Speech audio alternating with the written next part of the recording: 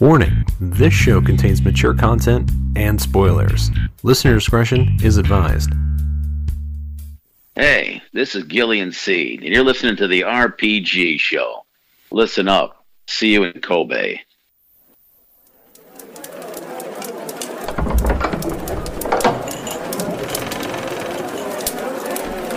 Greetings. Care for a story? One of heroes and villains? Of swords and sorcery? Of romance and treachery? Well, pull up a chair and have a listen.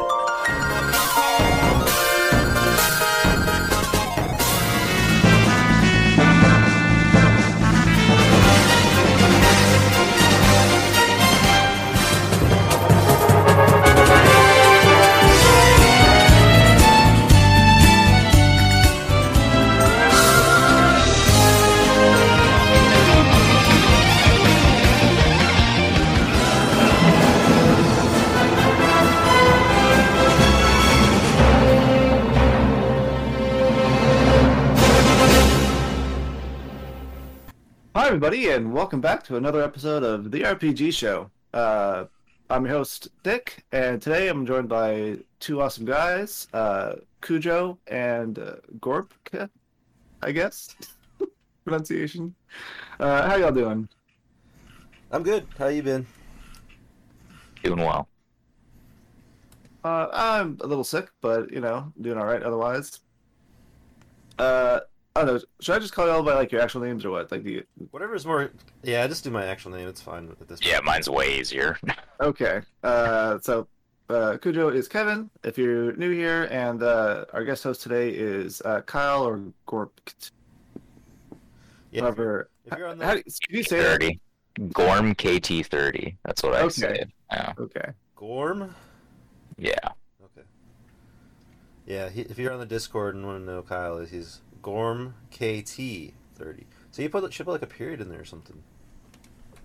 Yeah, probably. It's just extra Yeah. typing I don't want to do. No, I get it. Does it represent anything particular, or is it just something you've been using for a long time?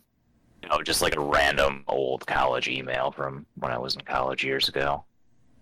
That makes a lot of sense. Alrighty. Well, today's game is going to be Super Mario RPG: Legend of the Seven Stars. This was not a planned pick, really. It was something to do while we were waiting for Kevin's game, Trails from Zero, to come out. But I think it's been a long time coming. I've been wanting to talk about this game for many, many years now, and glad we finally are able to do that. But before we get into that, do a little catch up. So what have you been up to since last time we were doing the show? Was that like a week ago, 2 weeks ago? Yeah, it's only been a couple weeks. I've basically just been playing this Mario RPG. I don't think. Oh, I played a little Pokemon, I guess, but Pokemon Sword. Just kind of like every once in a while I'll get the itch. I'll do that. Oh, and I played Doctor Who: The Edge of Reality. It's kind of like a walking sim with a little bit of a story plastered on it. Nothing too exciting, but yeah, I just been really just playing this, and I thought I thought we were gonna have a little bit more. I don't know. I thought this game might take a little bit longer than it did, but that's because we still have 2 more weeks until Trails comes out, so we'll probably maybe sneak another even shorter game in here in the meantime. But yeah, that's what I've been playing. What about you? Just pretty much the same thing and playing this. I did finally got SD Gundam Battle Alliance in the mail, so I've been playing that too, and that's been pretty fun. Isn't there like a million Gundam games? There are a lot, yes. So what is it like? Is it kind of like Armored Core, or how's the gameplay work on that? It's like have you played a Dynasty Warriors game before? Nope. Okay. It's essentially a hack and slash, except it's not as... there aren't as many enemies on the screen, and you have to be a little more, I guess, tactical with your movements, because you can get your ass kicked pretty quick. Gotcha. I mean, I'm enjoying it. I think it's pretty fun. But have you been up to anything fun, Kyle, besides Super Mario RPG? Well, I guess since the last time I was on, beat both the Earthbounds on the Switch, Super Mario RPG, tried Jumps for a while. We'll talk about that down the road, I suppose. I just picked up the third Voice of Cards game. It's wait till they're on sale still at this point. Fun game, good story, just not worth $29. Shame, because I've been meaning to check those out. Yeah, they're really fun. It's just not worth $30 a pop. Is it because it's short or just kind of repetitive gameplay? Oh, Both? yeah. If you're not exploring every possible square, it's like a 10-hour game maybe. Gotcha. Damn. They're fun. Yeah, like their art's great, story's great, music great. Just it's worth probably $15. I figured they can't be that long if they keep pumping them out. Like every 4 months they put a new one out or something like that. I feel like. Exactly. Oh damn. Well, I guess we'll go into the show now then. If you're new here, what we do is we typically start talking about the game, and we'll do a breakdown of gameplay, story, visuals, music / voice acting, overall experience, replayability / extra content, and in those categories, we rate it on a scale from 1 to 5. We do our likes and dislikes, and we do allow half scores on the rating because I fucked it up a long time ago. So, And we will allow Super Mario. 0.5 now since I'm the host, so we'll do that. Yeah, If you want to I don't know that we'll ever really use it, but it's there. Or what about 0? 0 okay? Go ahead and do 0. Dude, One you day. do whatever the fuck you want, man. If we truly play a game that has a 0 rating, then yeah. The only thing I I could feel think like that would be Challenge accepted. yeah. Well, would you consider Pure Solar 0 story? No, because they at least made an attempt. Okay. Like, it's not good. It's not riveting. It's not. It has nothing of value to like extract from it or at all. It's not even enjoyable to like read. But they tried something. Like I gotta give them at least a half point for attempting. If it was like there's no story at all in an RPG, like that's pretty outlandish. So that would be a 0. But to me, if somebody makes an earnest attempt at something, it may be misguided, but it's still not like completely dismissible. You'd have to try to get a 0, basically. You have to do it on purpose. I would say so. Okay. But 0.5. But hey, 0.5 is like you well- really failed on everything. Nothing works, and it's boring. Exactly. That's hard too. Yeah. All right.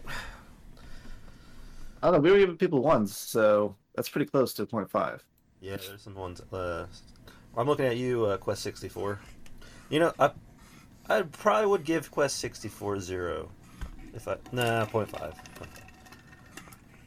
Wow. I hate Quest 64. God, I loved that game as a kid. It's terrible. Yeah, I hated it as a kid, so I pretty much knew I was going to hate playing again. I'm glad I dodged that bullet. Yeah. I jumped in front of that bullet. Really, you probably would have had to play if I didn't accept. So, Well, I was moving, so we would have just had to not have an episode for a month or whatever. yeah, not a big deal.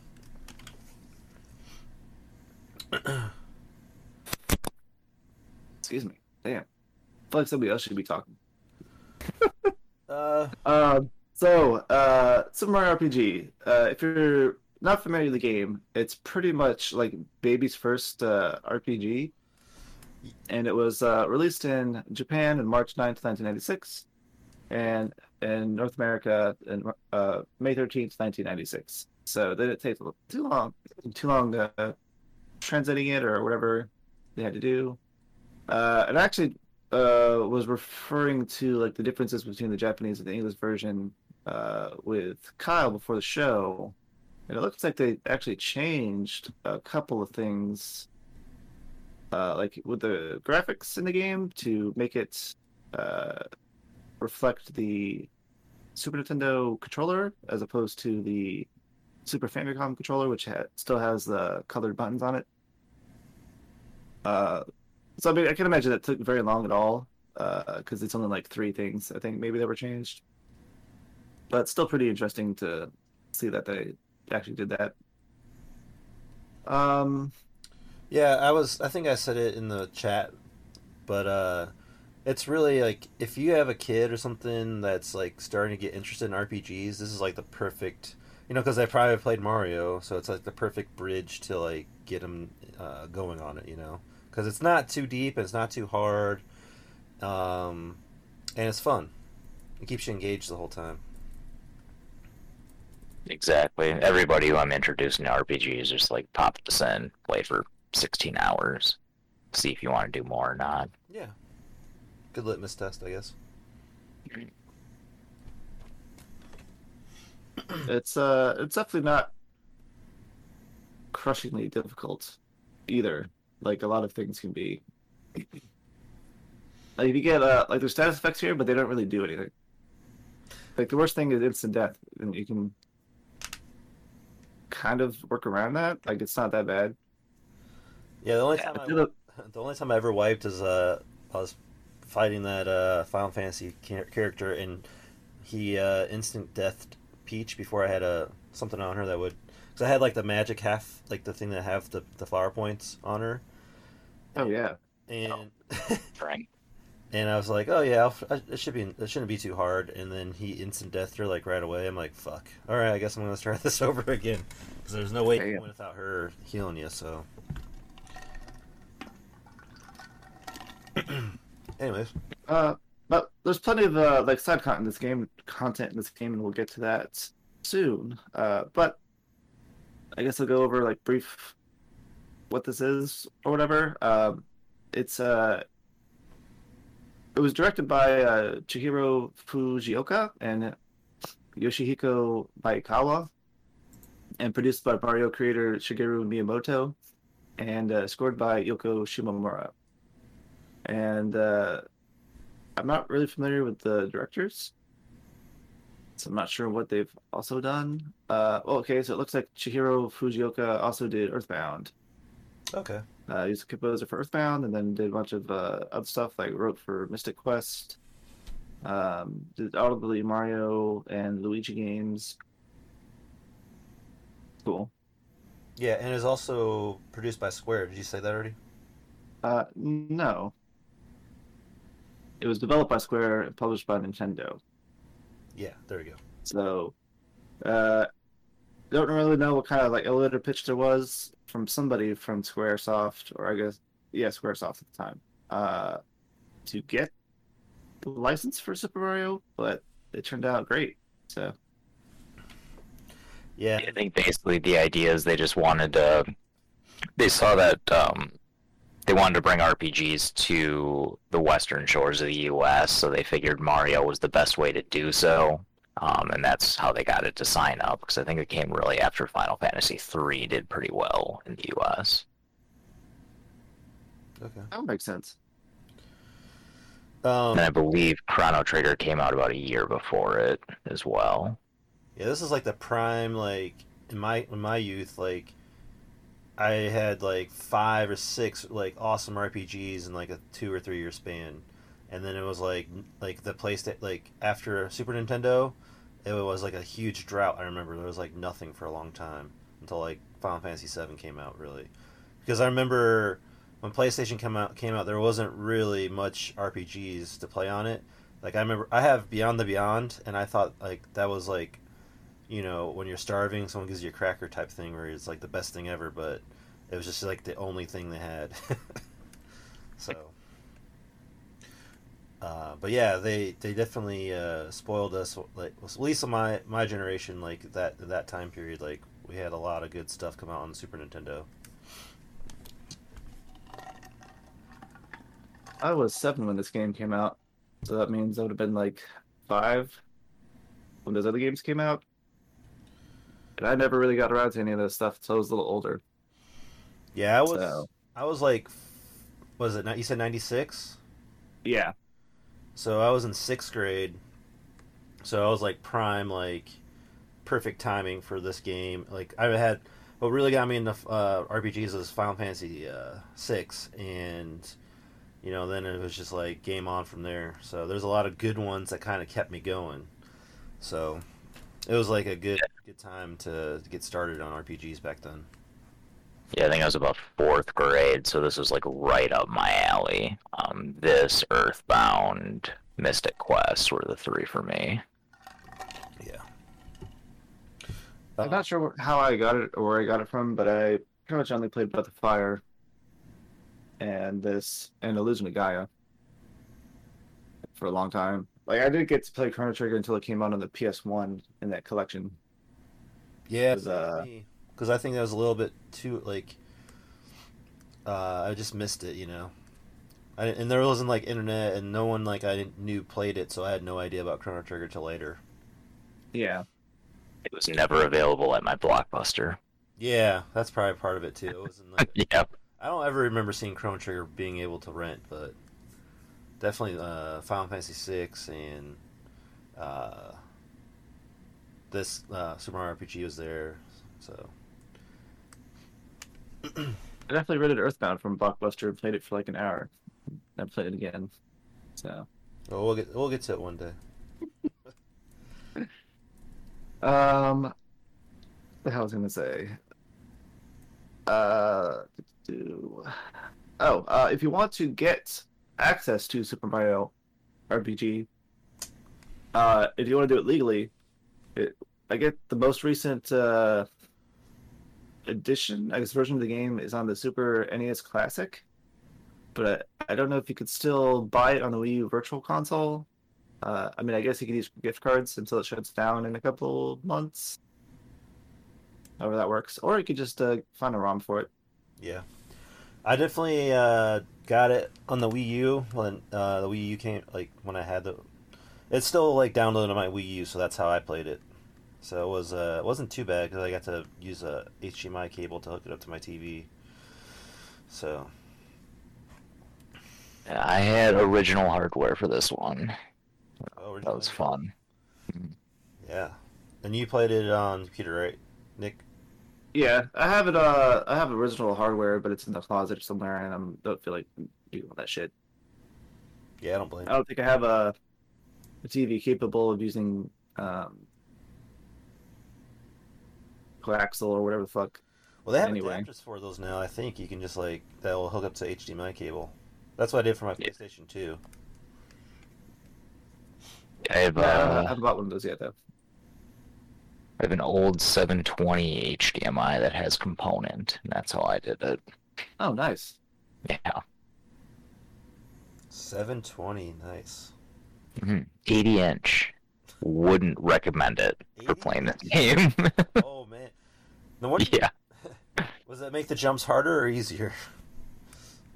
Strangely, a little easier, but very grainy. Yeah. Okay. All right, you want to get in the gameplay then, Nick? You got Mm, anything else to add? as well. No, I think that's about it. Okay. You want to talk about it? That's fine. Yeah, I figured I would go ahead and get started since you're kind of feeling under the weather.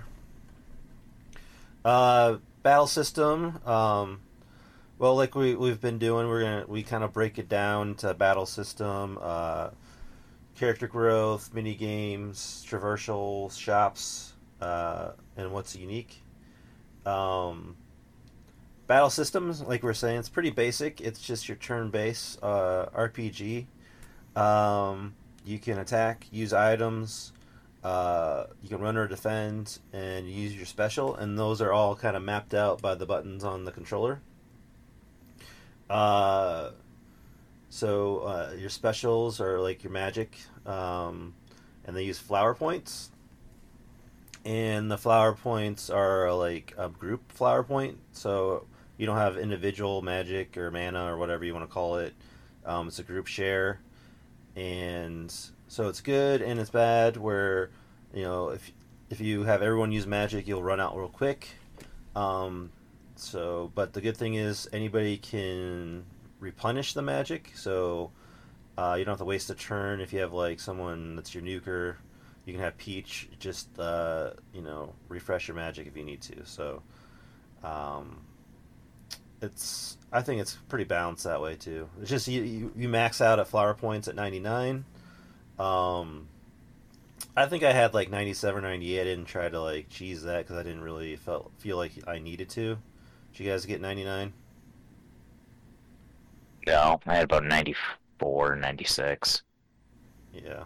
Yeah, it's about the same. However many you just get by playing the game, usually. I had a really bad booster hill in mine, though. I only got 5 points there. Yeah. I did all the side quests, but yeah, I think I left some on Booster Hill and some other places where... I think there's like rare drops you can get too, if I'm not wrong on that, but yeah, I didn't feel... like it's not necessary in this game, like it's just a lot of overkill. Like there's a lot of ways to break this game, so you just kind of choose what... I just chose what was easiest. Which we'll get into that a little bit. What else is there? So attacking is a little. It's time-based attacking. So when you attack, if you hit the attack button again at a certain animation point, you'll get a boost in your attack, and they do a extra animation as well. So that way you know that you have accomplished it. The only one I don't think does is Gino. Like I think you just hit it right before he shoots, and you hear a little like a sound, right? I don't think his animations change, but everyone else like Koopa and depending on his weapon, or Mario and Mallow and Peach, they all have a different animation, like an extra animation when you hit the button. And everyone has a unique weapon, so when you equip a weapon, it looks unique on the screen. Mario, well, we don't have to go through all the different weapons, but yeah, there's like everyone has about 3 or 4 different ones that look unique, and then I think they double up again. Let's see. I think Mario has like nothing but unique looking weapons. Like they have a similar style, but they have there's always like a change to them. Like he gets like 2 or 3 sets of punching gloves, but like one's like huge, like comically huge. Oh yeah. And like the hammer he gets near the end, the Ultra Hammer, has like 3 attacks versus the other hammers which only had 2. Like he like pound, but with this new one he like pound, and then like side swipe slash like hits with a thing like a baseball bat or something. Yeah, there's a couple Mario weapons I didn't get because I got that lazy shell, so I forgot. I hate the laser shell because it's random. I never use that thing. It's random? Yeah, you have it's RNG. You have either 50 attack power or 130, and it rolls a number between there, and you get that number. Well, I did not know that. Yeah, same. That makes sense, and it doesn't always hit all the time, so there must be some kind of it's not 100% accurate. So I know I missed a few times, but it does really break the game too, though, when you do hit with it. So more often than not, I had a high attack on it, so I didn't really notice enough to make it a negative to me. Anything That else makes sense. on like battles? Anything else you want to In addition to timed hits, there's also timed defenses. When the enemy attacks at a certain time. And only certain attacks, yeah, they have to be ones that, like, when you take damage, you get, like, stars shooting at you. You can also time your block to either, I don't know if it's, like, halving or quartering or whatever, but you can reduce the damage a decent amount. And sometimes if you get it perfect enough, you can do completely negate the attack at all. And that also applies for attacking. For some reason, if you do the time to hit on a certain frame, I don't know which it is, you'll do like double damage. Otherwise you'll just do like an extra quarter, it feels like, because sometimes I do Mario at the end of the game would do like 350 damage, and then the next time I attack you'd only do like 280. I'm like, what the fuck's going on here? So I don't know if that's a timed hit thing, like the timing's off, or if it's not consistent damage. Can't really say. I was not using the lazy shell, so I know it's not random, the damage integers, but it happened with the other characters as well. Yeah, I think it's more based on the closer you get to the perfect frame of doing it, kind of the same as the super jumps go. Yeah, so everyone has unique, I guess you can call it magic with their specials. That's what they call them in the game. Mario has, kind of like his 8-bit self. He has fire, magic or firepower. He has jumps. I feel like I'm forgetting one. That's it, because he's got like jump, super jump, ultra jump, Okay. and then fire orb, super orb, and ultra orb or whatever. Yeah, and so it's like one's like weak, and then one's more powerful, and then the last one is like it hits multiple enemies. So, and to get the timing on that one's really really hard. So I always never use that one. I just use super jump. But yeah, once I got towards the end, I didn't even use like specials anymore because I just one-shotted most monsters at that point. Yeah, so each character has like unique spells or attacks, and you can also, just like regular attacking, you can increase some of them. I don't know if it's all of them. Like Mario, you can keep jumping. And Kyle, you can attest this. You can get up to 100 jumps, and if you do, you get like a broken like piece of armor that basically makes you unstoppable. If you get 30, you get like an attack accessory, which really helps too. But Kyle, you want to go and give a little bit more information on the jumps? Yeah, so super jump fun time. I thought, why not? I'll try for the 100 jumps. Never got it. Maybe 40 or something. In my career of playing this game for 25 years almost. After about an hour every 2 days for 4 weeks, I got to 98. Went from 63 to 78 to 88 to 92 to 98. Didn't get any farther, unfortunately. It is quite a time. Probably the most difficult thing to do in the game. You only get 3 frames or 1/20th of a second to do it perfectly after jump 13 all the way through.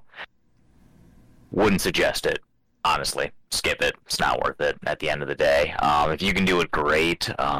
My problem might have just been the original equipment. Maybe my controller is a little wonky after 20 years of ownership. Maybe switching between a component TV to an HDMI TV lagged it, but it's wildly difficult.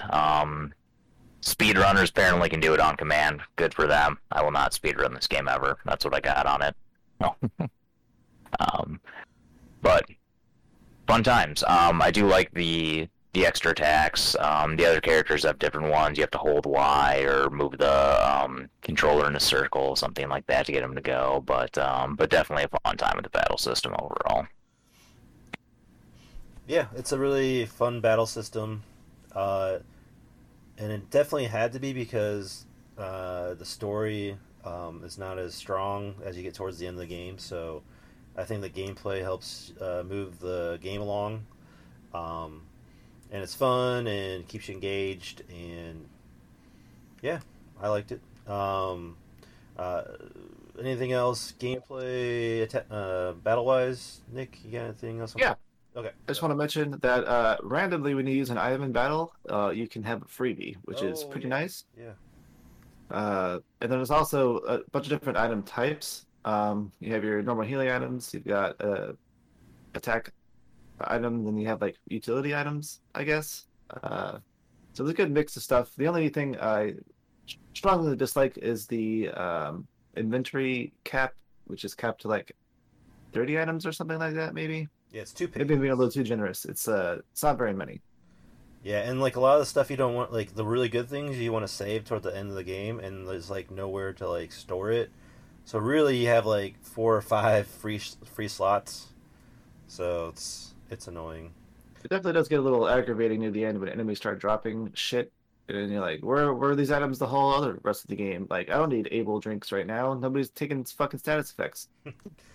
And status effects, like, I guess I didn't mention that they go away after a battle anyway, so, and even if you die in battle, you still get all your EXP.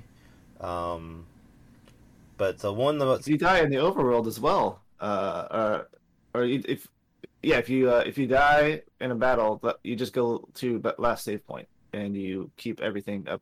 All the EXP is up to that point, which I never knew as a kid because why would you ever do that? But it does allow you to farm certain parts of the game where you have a star in the chest readily available.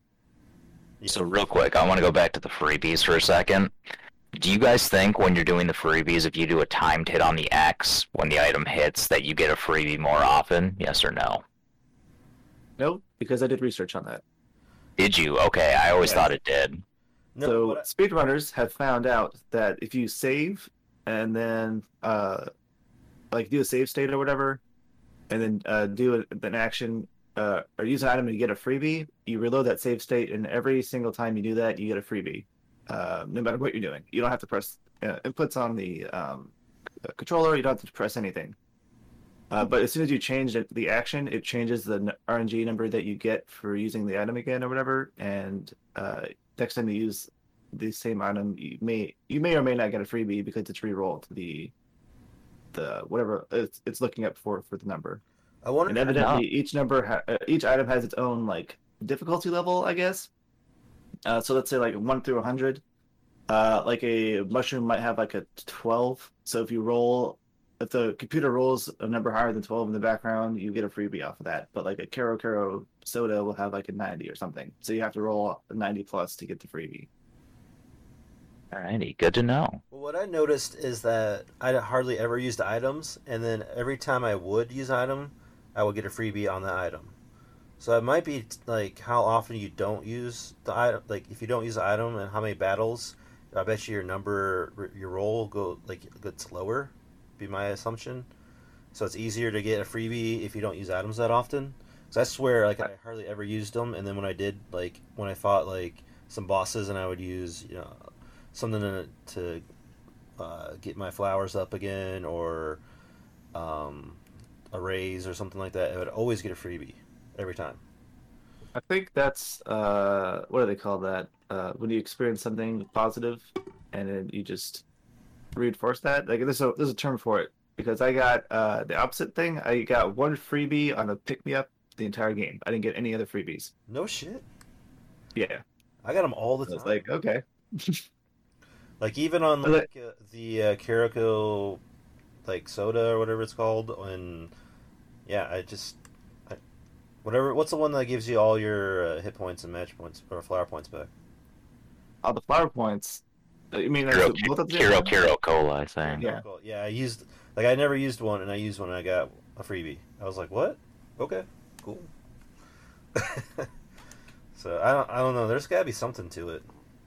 Some kind of secret that no one's figured out yet, or someone has figured out. We just don't know. It's definitely possible. But maybe we'll know one day. There's definitely a lot of people doing research on this game still. Yeah, and the other thing is there's a separate item storage and weapon storage. So that does give you a little bit more space than you would, but it's still just not a lot. It'd be nice if they overlapped because then I could use more of the inventory space that I wasn't using for equipment. Yeah. For items. And it's one of those games where it's like they don't tell you should sell everything, but you definitely should sell everything because you don't ever use it again. Like, if you play RPGs enough, you learn that some games, that original sword you have, you save it, and then you can upgrade it like at the end of the game to have the best weapon. But they don't tell you that till the end of the game, so if you sold it, you're fucked. So ever since you once you get that PTSD from that happening to you, you never sell your items unless you like research it. So this one, it's okay. The only things they don't sell in this game are the like one-off items, like the starting gear for Princess Peach, and like the items you just randomly get, like the ribbit stick or whatever the fuck it is that Mallow gets from Frog Fuchsius. Yeah, And that's only because you can't ever buy it again. right. And it's not like I'm hurting for inventory space at that point anymore. Yeah. Okay. Anything else? I think that's it for gameplay. Oh, I guess because if you want to talk about what the different status effects do. They don't really do anything. Well, like Scarecrow makes it so you can't Oh. physically attack. The worst Mute one's- makes it so you can't use magic.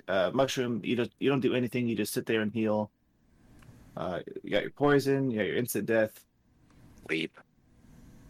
I don't know if that's it. What's the one where you're all shaking? Fear? There is fear. You do half damage. Yeah, less. Oh, that's right. Yeah. It can also be put to sleep. Yep. And I think of Peach's heal attack or whatever cheer up, I think it cures all that stuff. If I'm not wrong. Yeah. Well, both of her healing abilities cure all the stat effects, Okay. except for death. Right. If you just come back to that. So yeah, Peach is really good to have, especially if you get her frying pan. She's pretty much makes Koopa. She's probably the strongest Koopa, I think, once you get her frying pan or close enough. Plus, she has healing. So once you get to that point, I stop using Koopa. I guess we can go into who our party was. Normally, I would just roll with Mario, Gino, and Princess. I kind of had Koopa for a little bit longer than I did originally because I overleveled and I didn't really need any healing for a while. But towards the end of the game, I swapped Peach out for Koopa. No Mallow. Yeah. I think there's only one party to use, and that's Mario, Gino, Toadstool. Yeah. Endgame, yeah. I used Mario, Gino, Bowser up until the Axum Rangers. Yeah, both of them. Yeah. I think, unfortunately, though, as soon as you get all the best equipment, you can use whatever the fuck you want. Because it doesn't matter. Because at the end of the game, I was taking 0 damage from everybody, pretty much. And so I didn't really need Toadstool, but I just had her because it's at this point, it's what I do every time. Yeah. So I don't like Bowser as a character. I only pumped his strength this time. So I guess he might have been stronger than normal, but I still don't find the appeal in him at all.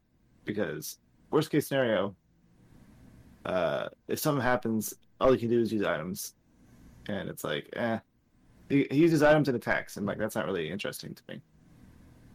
Yeah. His character. His, I think I used him more as a kid, but like I don't have time for him right now, or Mallow, because they both suck ass.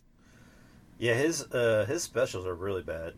The guy that I was reading wanted me to use Mallow a lot. I'm like, I don't care. No, fuck Mallow. So, Yeah, I was reading a guide, and they're like, oh, you want to use Bowser in this fight, and then you want to use Mallow in this fight because his Snowy does more damage, and I'm like, does this matter? It doesn't matter at all. Bowser's only good special attack, I think, is Terrorize, which can induce fear if you get the rotation on the controller correct.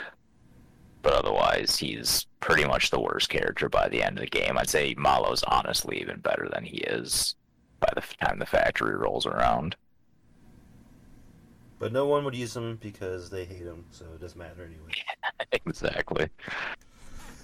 Like, you really create a character that causes it to rain when he cries. I'm just like, no, I'm good. Okay. Anything else? I think that covers gameplay. Yeah. Okay. Character growth, pretty basic. You level up with experience points.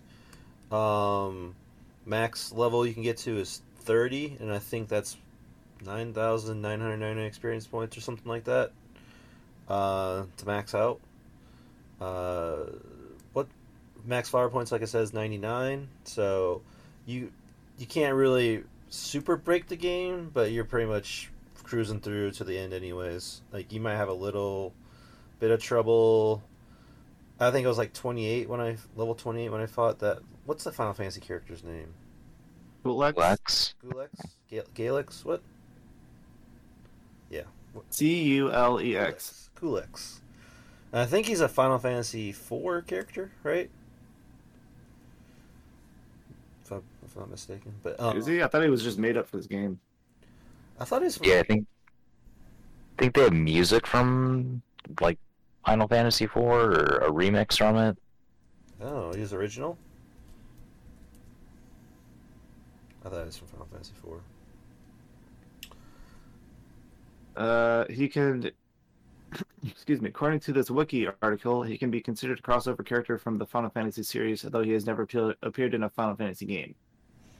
Ah, okay. Cool. He is a Dark Knight, apparently, or whatever that means. Gotcha. Okay.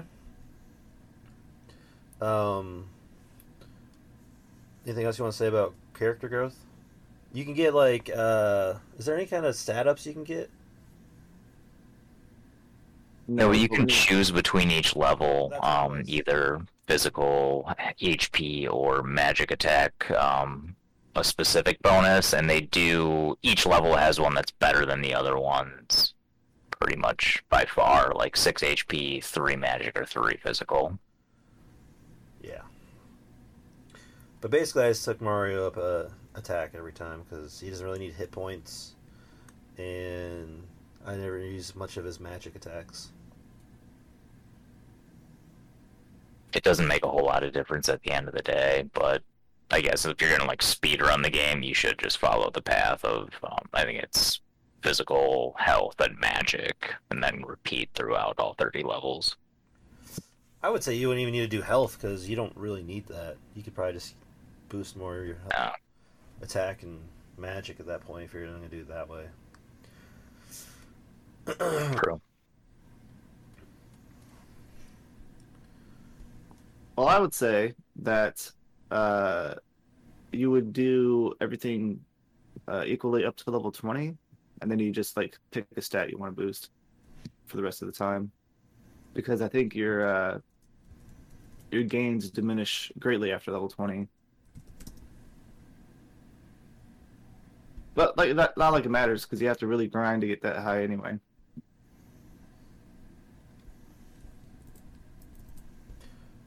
Anything else in character growth? That's pretty basic.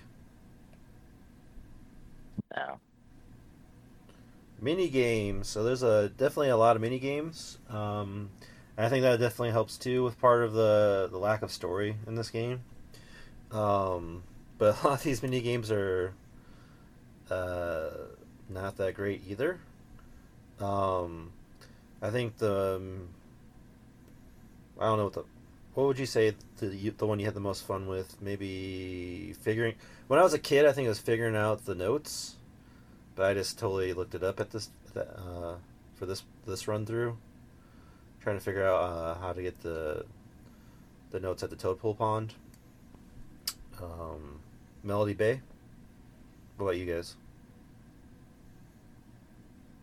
My favorite, probably as a kid and even through now, is the whack-a-mole on the 4 pipes on the way to Yoster Isle. Like, it's not a great minigame or even a deep one or a very prevalent one, but I just like have a good time playing that one personally. I didn't like that one because I don't like the way the jumping is in this game, and so I would get frustrated because you have to time it just right or get right back to the right spot to jump back to the thing. So I did not have as much fun that one. Well, I'll tell you what. Here's a little tip from me.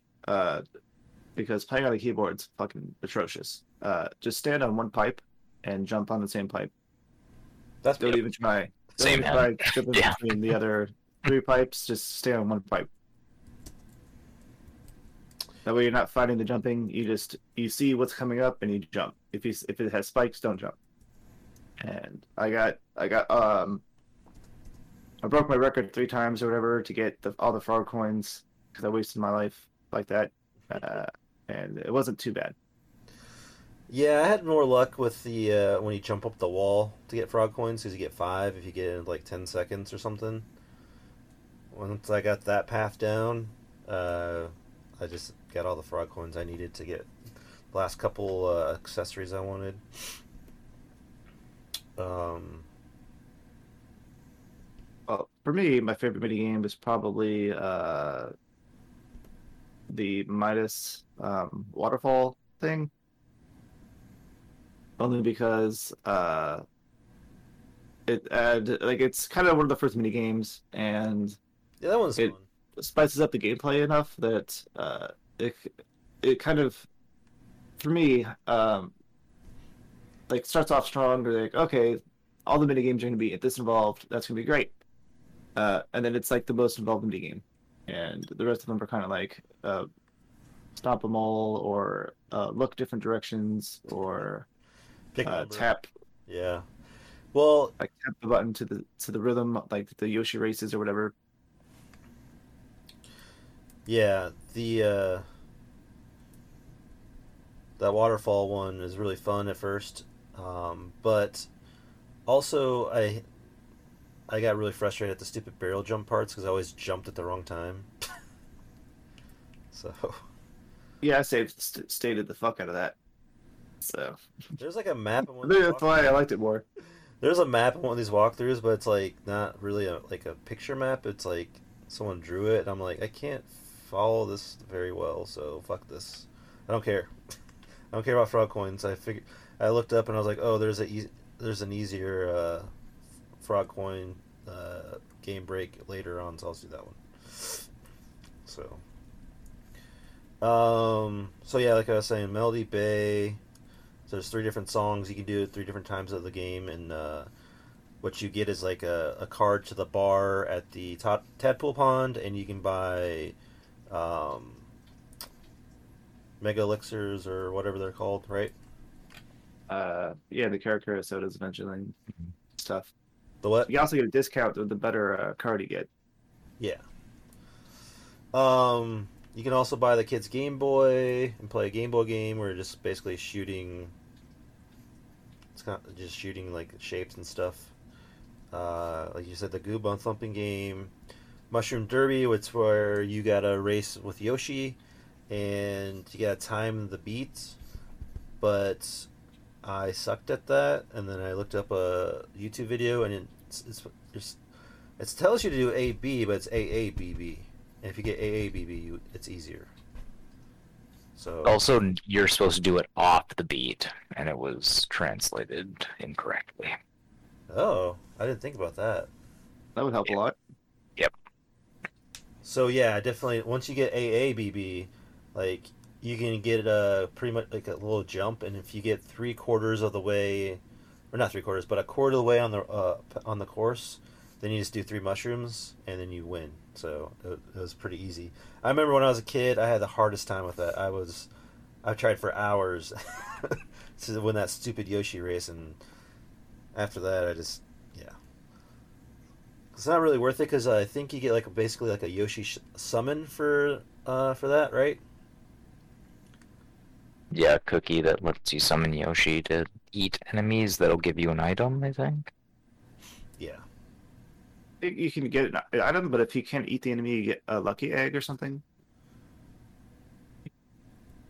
So you can double your experience for coins after the battle. But let me double check that. Oh yeah, and you max out 999 coins, which you do pretty early in the game. I mean, you still gotta buy stuff, but money is definitely not an issue in this game, especially if you're jumping, or I think depending on how badly you beat an enemy, you get 1 or 10 coins. So like a small coin's 1 and the big coin's 10 usually. But yeah, you never really need more money in this game At all. So yeah, that's why we're saying it's kind of a definitely a starter RPG. Moleville Mountain, there's a basically a kart racing game. I definitely only played it once because like the controls on that are terrible. Like to turn and everything. I don't know if it was different for you on the computer, Nick, since you had like actual direction arrows, maybe. But it sucked. No, that fucking video game sucks. Okay. And I don't know. I don't. Maybe you win some good stuff. I don't. I didn't even play it. Did you win? Do you win anything good for that? Uh, no, I think you just get coins. Okay. Like if you just if you beat your if you pay 30 coins, you can win 50 coins if you beat your best time on the track. But if you only pay 10 coins, you don't get anything. So a waste of time. Got it. It's very involved. It's like 3 minutes or 3 or 4 minutes long the first time you do it, and there's like shortcuts you can take and all this other stuff. But there's a point where you're like you have to snake, and I just kept falling off the track. I'm like, nope, fuck this. Not doing this again. If I don't have to do this again, I'm not doing this again. I thought that Booster Hill minigame was pretty fun, where Booster's running up the hill carrying Peach on his back, and you have to jump on barrels or jump on they're like Shy Guys to like run up faster. And if you touch Peach, you get a flower, which helps your flower points. The bad part is you only get to do it once. Like if you go back there, unless I miss something, but if you go back there again and you just like Toad's like, hey, there's only barrels on this hill, so you're pretty much wasting your time. And if you're Mario, you can be like, yeah, fuck it, and you just run up the hill. And when you get to Seaside Town, you can talk to a guy, and he'll let you do races there where you catch beetles, and then you can trade those beetles in. Oh, I definitely missed the beetle one. You only get coins from it, so Yeah, like frog coin. And then at Land's End, there's a sky bridge where if you jump across it 3 times, you get some frog coins. But that thing, like, I hate the platforming, so I was always falling down, so I just gave up on that. Or because like the way you have to beat it, you have to beat it on like the hard version. There's like, what are those bomb guys called? I don't remember what they're called in Mario, but those Bullet Bill. bullet bills coming at you. So I was like, nah, I'm not doing that. But then there's a cliff, which is I think it's a lot easier. At least for me, it was. Because you can like jump against the wall, so you know like you have a definite place where you're jumping to. So you're not like going too far one direction or the other. Like you just know if you jump against the wall, you're going that direction and over. So you can get, if you beat it in like under 11 seconds, you get 5 frog coins. So 10.99 or whatever, you can get 5 frog coins. So I just did that. I got pretty decent at that. I think if you get 11 and a half seconds, you get 1 frog coin. So that's a good way to, for me, it was the easiest way to do it. There's 3 Musty Fears where they hide flags, which that's a one-time thing, and you get an accessory. There's a sealed door that you kind of have to figure out. This is where this Final Fantasy character is. That you have to figure out how to unseal the door. In Mole Town, you have to like do a couple trades to get the item that unlocks the door. A shiny stone. There's a casino. If you go back to Booster Tower later, and you have to, there's like one of the bosses you fight, like Knife Guy or something like that, and he's juggling. And if you see, he's juggling with red and yellow balls. And if you see where the yellow ball goes, then you win. If you win 10 times, you get a card to go to this casino. Where it's a lot of stuff you don't. It's it's like very convoluted to get nothing. Basically, you get a star egg at the end of it if you get to the casino, and then so there's another mini game you got to win where basically you gotta guess if he's gonna look left or right, and you gotta win 100 times. I did not do that. Did you guys do that? No, I didn't. No. Okay. Good. We didn't waste your time. No one wasted their time on that. We get a star egg, which, does anybody know what that does? I think it acts like a rock candy. It does 100 damage to everything in battle. Oh, okay. Alright. Speaking of using items in battle, there's also like a hidden item that evolves that you can get, I think through the Mole Village guy, Mole Town, whatever, Moleville. There's the guy selling junk, and you have to give Princess Peach the Beatum ring and have her use an item 10 times the battle, and it turned into this lamb's lure or something. And then you use that 48 times, and it turns into sheep attack, which turns all enemies into lambs, and you don't get experience. So Pretty useless. yeah, You do all that work for nothing? Yeah, I'm glad I didn't do that either. Same. But yeah, there's a lot of stuff mixed in, so that definitely keeps breaks up the the battles and the story a little bit. So I definitely enjoyed that it was always something different. It wasn't like always the same mini game, just like harder or whatever. So definitely props to them on that.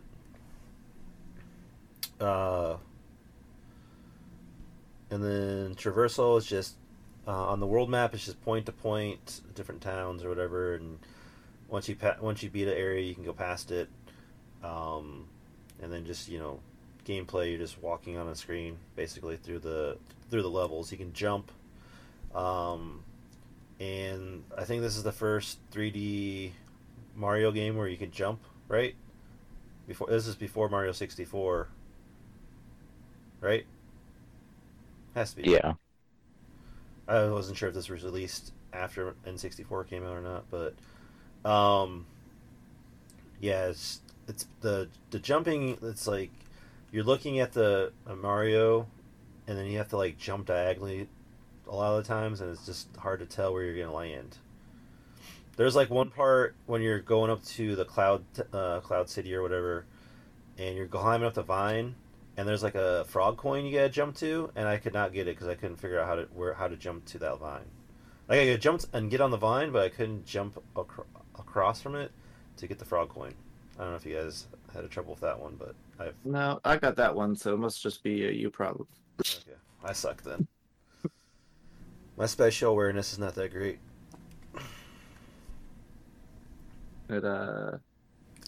It's probably one of those ones where you have to hold down the run button and jump because you do get a little more distance or something. I was, but I was like I couldn't like get to the right spot. I don't know. Whatever. Well, I couldn't fucking scale the stupid climbing mountain thing with the Koopa Troopas because I didn't feel like bothering that shit up with the keyboard. So you did that pretty fast. So you got that on me. There we go. Anything else you guys want to add on mini games? No, just a ton of them. Yeah, there's too many almost. Well, some of them are pretty lame, but those are the ones.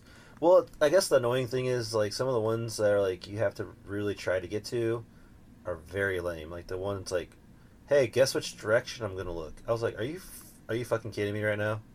I almost was like, I will just stop playing the game and protest at that point. I'm like, all right, no, I'm just walking away on this one.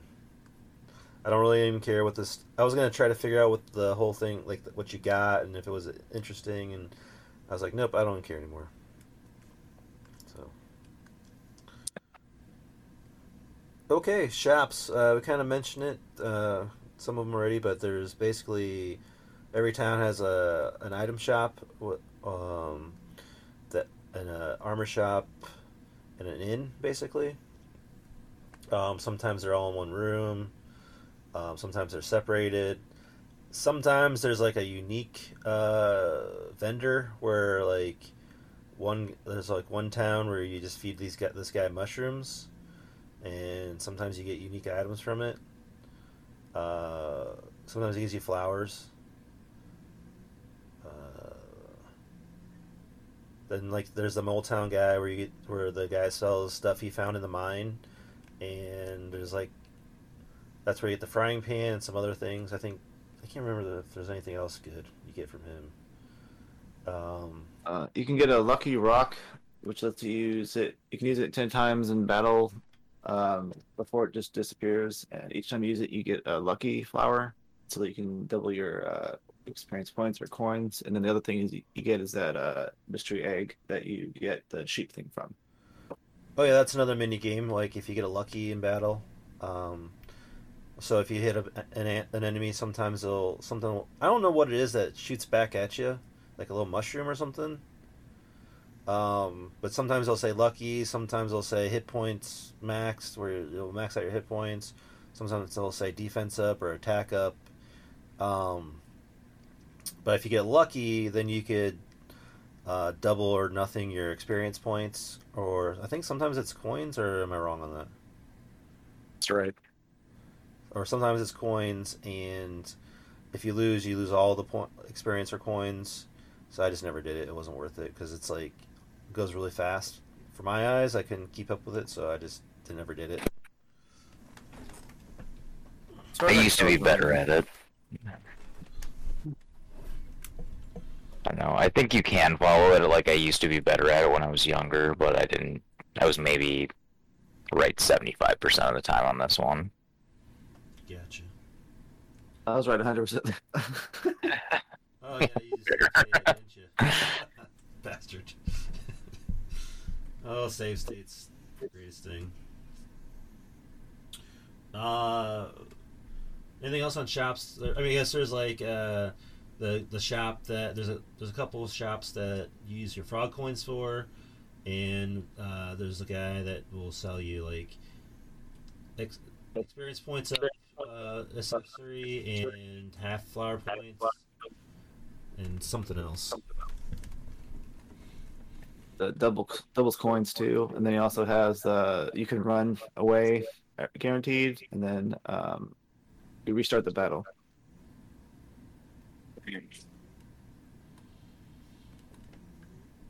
All right.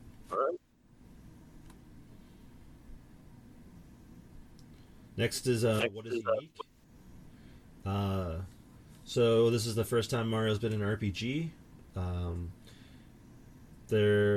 I thought as a kid it was a cool twist where you get to play as Koopa. I didn't definitely see that coming when I was in 6th grade, but I mean, I guess you can kind of see it now when you're playing the game. I mean, obviously, in the very beginning, you fight Koopa and you win, and they put that at the beginning of the game, and maybe you can kind of see it coming. What else do you guys think is unique on this?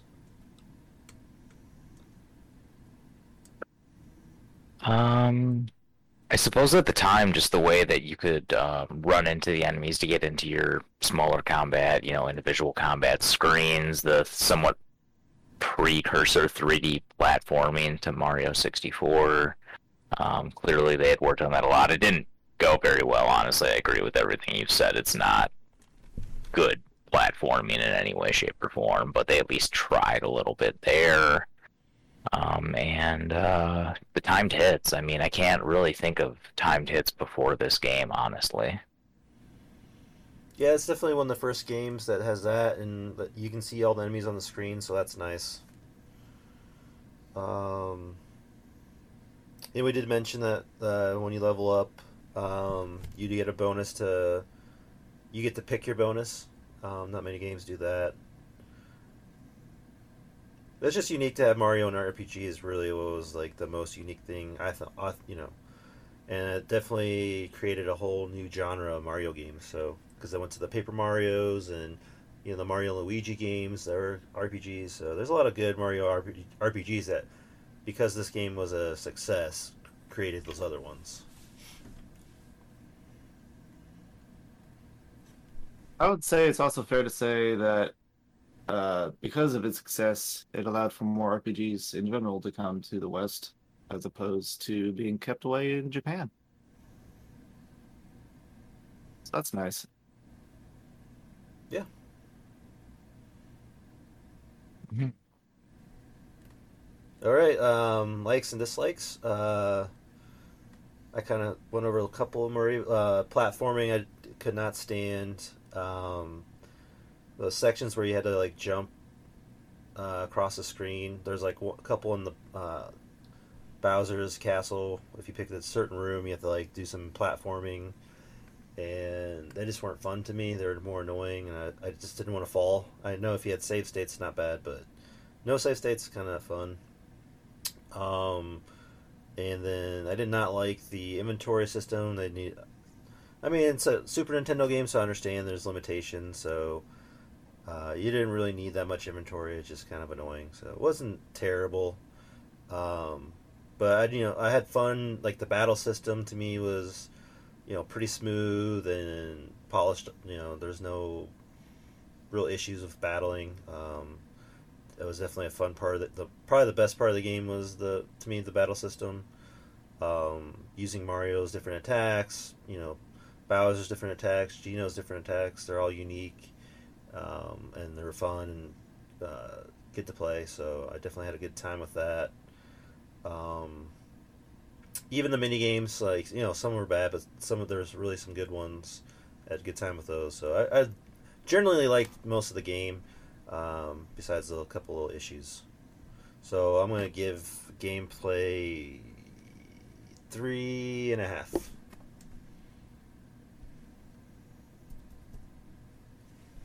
All right. So what about you, Kyle? Yeah, so I really enjoy the gameplay, honestly. It's what keeps me going. It's what keeps me coming back to the game. It feels like a Mario game. It works pretty well. The platforming, you're right, it isn't great. But that's about the only thing I have against it. The time hits make the game interesting. There's no point in the game where you really feel like you just have to grind nonstop to make any progress, so I enjoy that. It's quick. Every dungeon is maybe 5 to 7 screens. Like, it just moves well. So yeah, the mini games, there's a lot of them, almost too many, but they're fun. All the attacks are fun. I don't know, I just have a really good time overall with the gameplay systems of Super Mario RPG. So for this one, I'm gonna give it a 4 out of 5. Awesome. For me, I kind of agree with both of you guys. The time hit stuff is fun to do. It keeps the battle system interesting. It keeps you on your toes. You have to always be paying attention. Like even when you're getting attacked, you can block most attacks. So that's always fun to do. I didn't have as much of a problem with the platforming as you guys. It's definitely better than like Landstalker or something, but it's not that bad. I don't think I've ever gotten frustrated from the platforming in this game. So, like, not trying to toot my own horn or anything, but I don't think it's quite that bad. Well, I'm just not a platformer either, platformer gamer, so it's not fun for me. I mean, it's okay. I just wish it was a little bit better. Like I was saying in the chat, like if they just gave you a double jump so you can kind of self-correct if you jump the wrong way, I think it would have gone a long way. But Yeah, you can use the shadows to line everything up, and it's not horrendous, but it's not good. It's not tight in any way. yeah, I definitely agree with that. I guess I just don't mind the isometric, I guess, nature of the platforming, because to me, anything can be lined up with just usually just hold in two directions diagonally, and as long as you get yourself in the right position, that's all you have to do. So that's kind of how I tackled most of the stuff in the game. Here you go. How do you feel about the maze in the pirate ship then? Maze. Well, my only problem with the maze on the pirate ship is that you can't see what you're doing. I looked it up this go through because I've always gotten through it as a kid. I don't know what the fuck you're supposed to do in there, but apparently there's a big hole in the middle of that section that you can't see. So that's why people get, I guess, so frustrated there, because you have to jump over the hole that you can't see.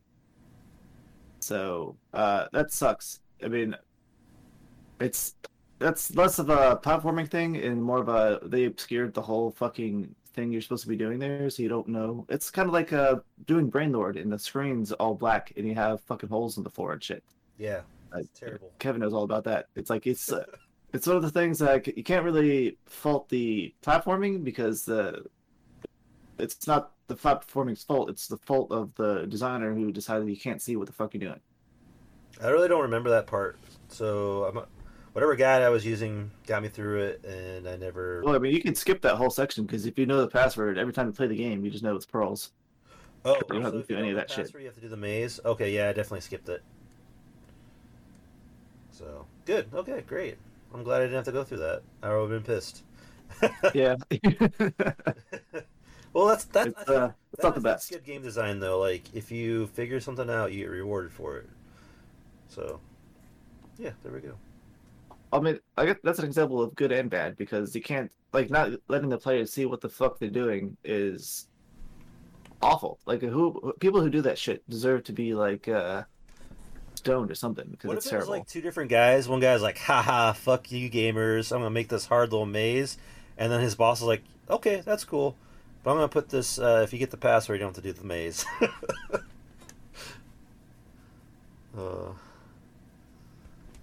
Yeah. So other than that, like this game's not perfect. No, So that's great though. it's pretty great. Yeah. So I'm also gonna give the gameplay a 4. Okay.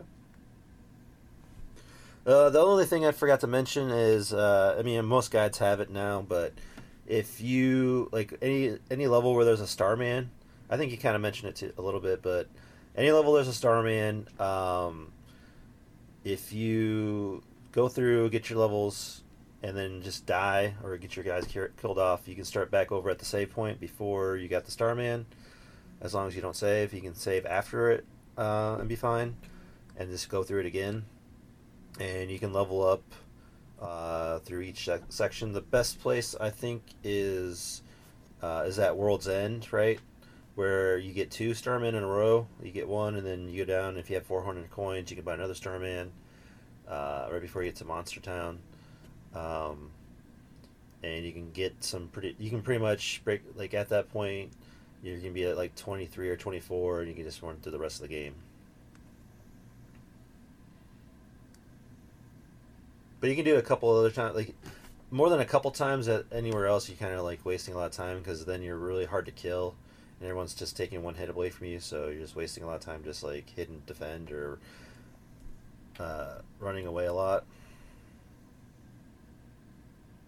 So. I tried that for the first time, and I wouldn't say it's worth it because you don't need to be level 20 to beat the game anyway. Did you guys beat it up? I was like level 23 because I did that grinding until I was level 19 at the area he's talking about before Monster Town, and then I just played the game normally from that point. Yeah, I think it was 25 when I beat it. I did totally forget about Kulak, so I didn't do that this time. Like, oh yeah, I'm at point of no return now. Whoops. Yeah, I was at 28 when I finished it, so or maybe 29. But yeah, you can be. Damn. Yeah, I want to be Kulix, but I didn't want to like struggle with him, so I just grinded for an hour or so at that Lands End. I got 24 or something. So All right. Well, I guess that wraps it up for gameplay. So we'll do our first musical break. As has become tradition, it is Brent's pick, and it will be the main theme of the game. This theme is called Happy Adventure, Delightful Adventure.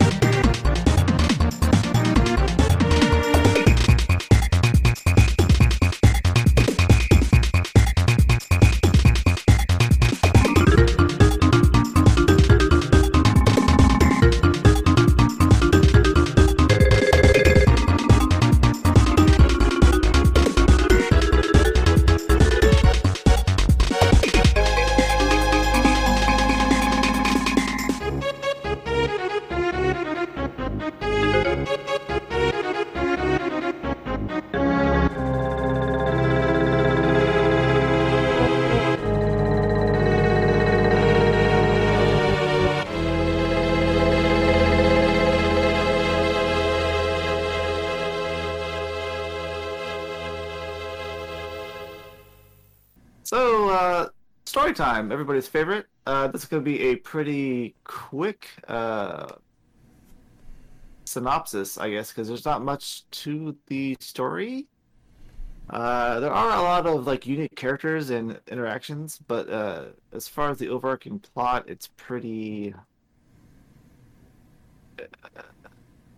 It's like it is what it is kind of thing. It's bare Like, bones. You can say it's okay. It's not. Yeah. It's not sacrilegious. It is. I mean, they put all their time into gameplay and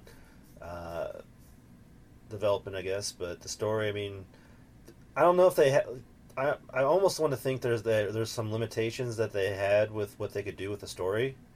Like they probably were like, you can't kill anybody off, or you can't there's only so much you can do with what they're going to give you, and I'm sure there's not much story to Mario anyways.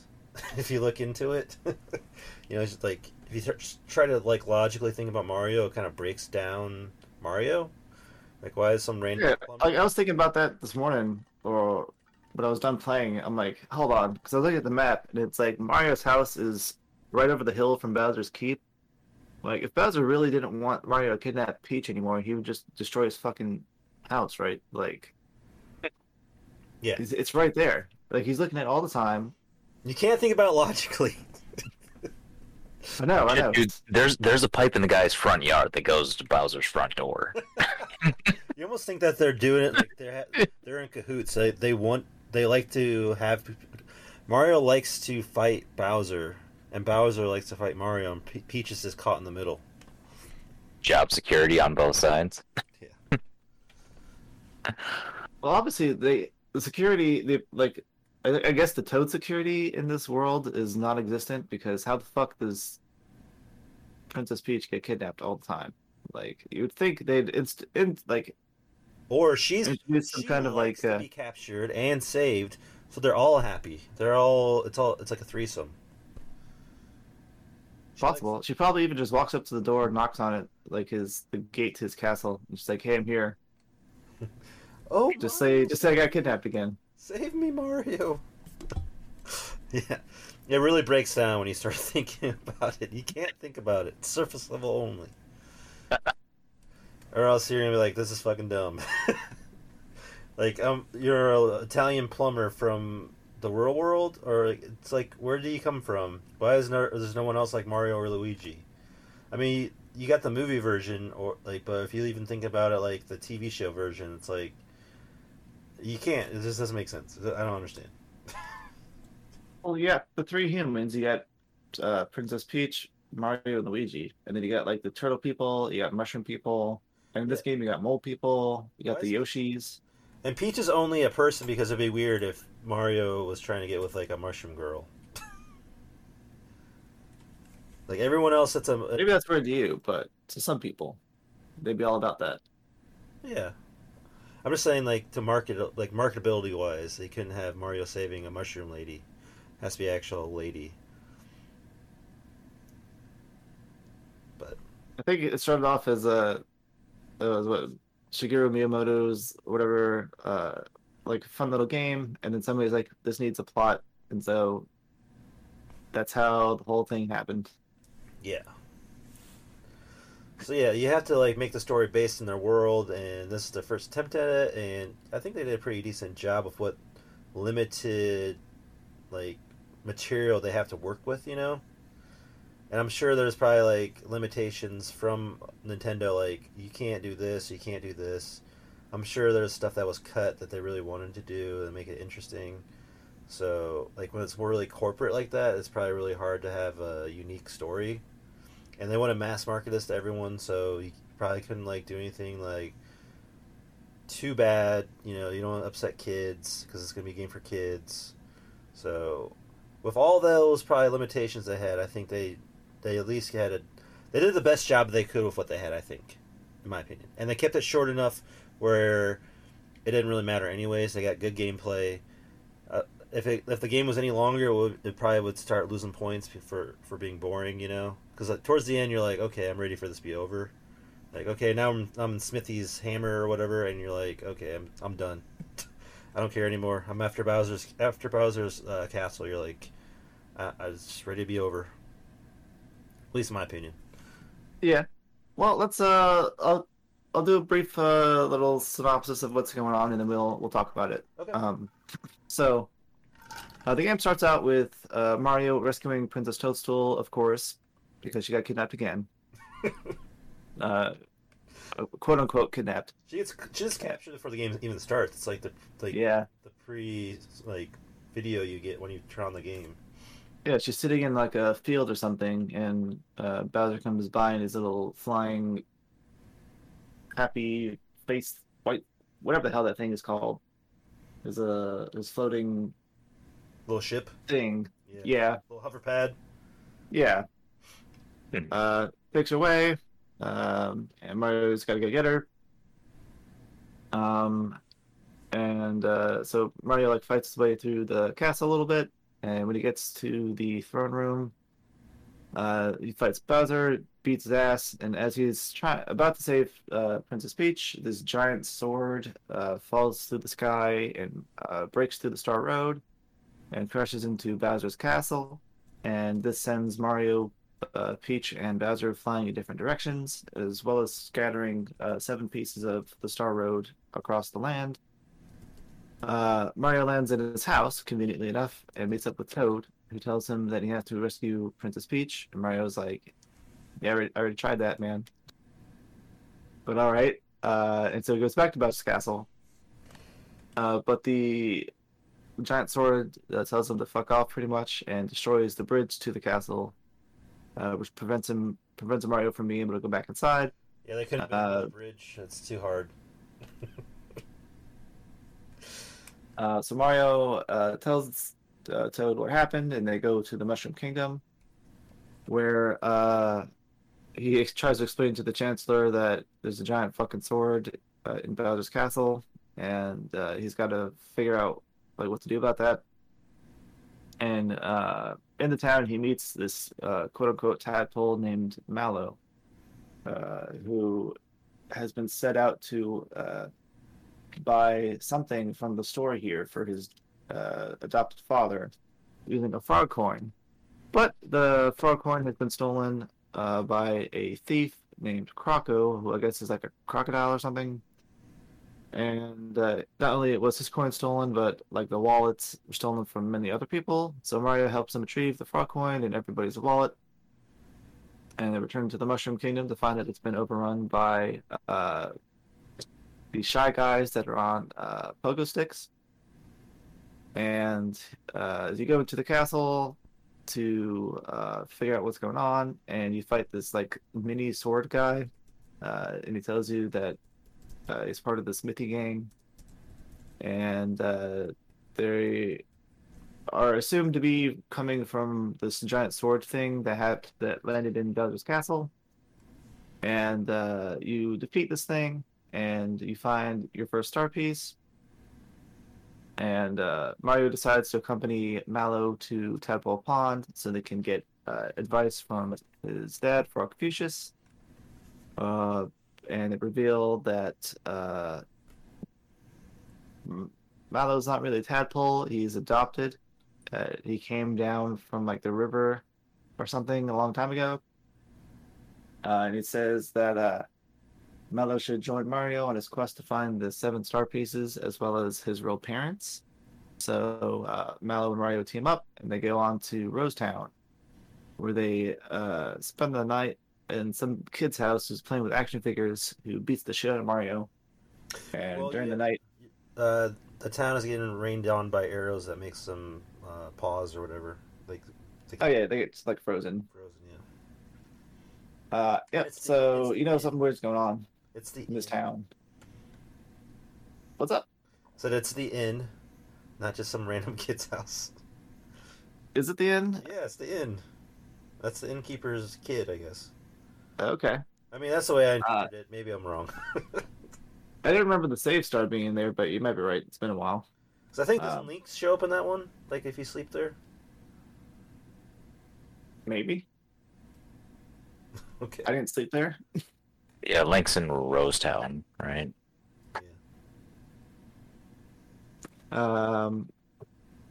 Yep. So you go there. You get blown up by the kid. Mario gets knocked out, And then in the middle of the night, while everybody's sleeping, this celestial spirit thing comes down from Star Road and possesses the wooden doll named Gino. And it grows to human size and walks out the building and walks into the mysterious forest. And the kid sees this happening, and he gets all excited that his doll's alive. So Mario and Mallow follow Gino into the forest, and they encounter this bow-like creature named Bowyer, who's been the one shooting arrows into the town to freeze the residents. And they hide behind the stump while Gino approaches him, and they initiate a battle. And then there's like this cool little cutscene thing where Mario and Mallow are running down this path and getting shot at by arrows, and Mallow like face plants, and Mario's just like, "Yeah, fuck you, I'm out." He keeps going, and when they eventually get to the boss, Mallow comes running up and he's like, "I can't believe you left me behind." And it's funny because it's what everybody would have done. Yep. There's nobody that would have stopped for you. Well, I do like how Mario tells stories in this, because Mario does, of course, never talks for whatever reason, but he like pantomimes and then he turns into like the other characters and stuff. So I thought that was a cool little touch they did. Yeah, he also like defies gravity and shit a lot. Yeah, he does stand up in the air. That's cool. You have to show like 6 people in the game how high you can jump. Oh yeah, that's a unique thing where you have like, I remember as a kid, like I keep hitting A to advance like the text and it won't do anything. I'm like, what the hell? And you have to like actually jump to advance like the text. Well, if you could read as a child, they'd be like, "I wish somebody would show me how high you could jump." And it's waiting. And I'm like, yeah, no. What? Is Mario gonna say something else? Oh nope, never mind. Yeah, jump. Yeah, so you beat up this Bowyer dude, and you get another star piece, and you join forces with Gino, and he tells you like that he's a star spirit, and he's been tasked with repairing the Star Road and defeating Smithy, who's like this other dimensional creature who's coming from wherever he came from, and destroyed the Star Road, and the Star Road needs to be fixed so that people's wishes may again be heard. And eventually, you head on to the Moleville area, and you save a little mole girl and her mole brother from being trapped in a cave-in, and you get another star piece. You also fight Croco here again. And then you move on to Booster's Tower, which is like the next... Because Moleville feels kind of like just a spacer, like a filler area, because like nothing really happens there, at least story wise. But then you move on to Booster Tower, and there's this weird guy, I guess. I never really figured out what the fuck Booster is, but it's some dude that owns this big ass tower. He has the face of the totem poles.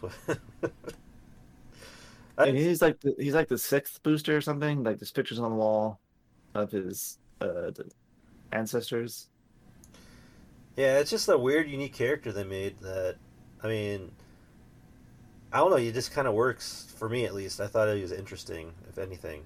Like, he's kind of oblivious, like, he doesn't, sometimes he knows who Mario is, but most of the time he doesn't. Like, I don't know, like when you're doing the whole, oh, that's another mini game where you're like hiding behind the curtains, but if you win that, and then you're like, you get knocked the Mario, the little Mario action figure down. He's like, "Oh, thanks for finding the Mario action figure."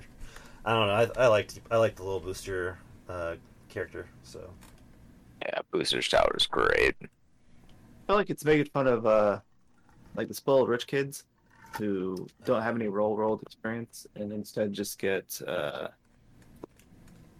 like given everything spoiled. Yeah, like they have a silver spoon. And like they have just a bunch of yes men. Yeah, so like his tower is probably like one of the high points of the plot, because a lot of stuff happens here. you've seen Bowser at a couple different areas as you've kind of been going through the game, where he's commanding his troop.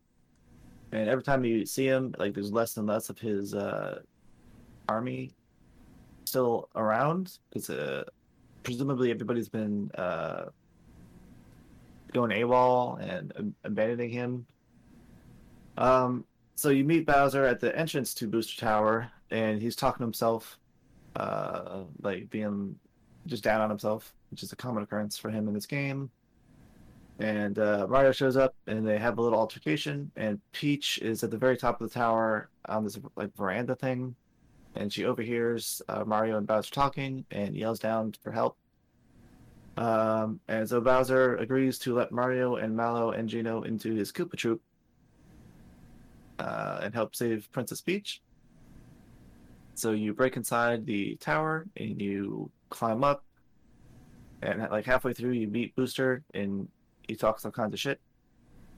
And as Kevin said, like it's an odd series of conversations with this character because he's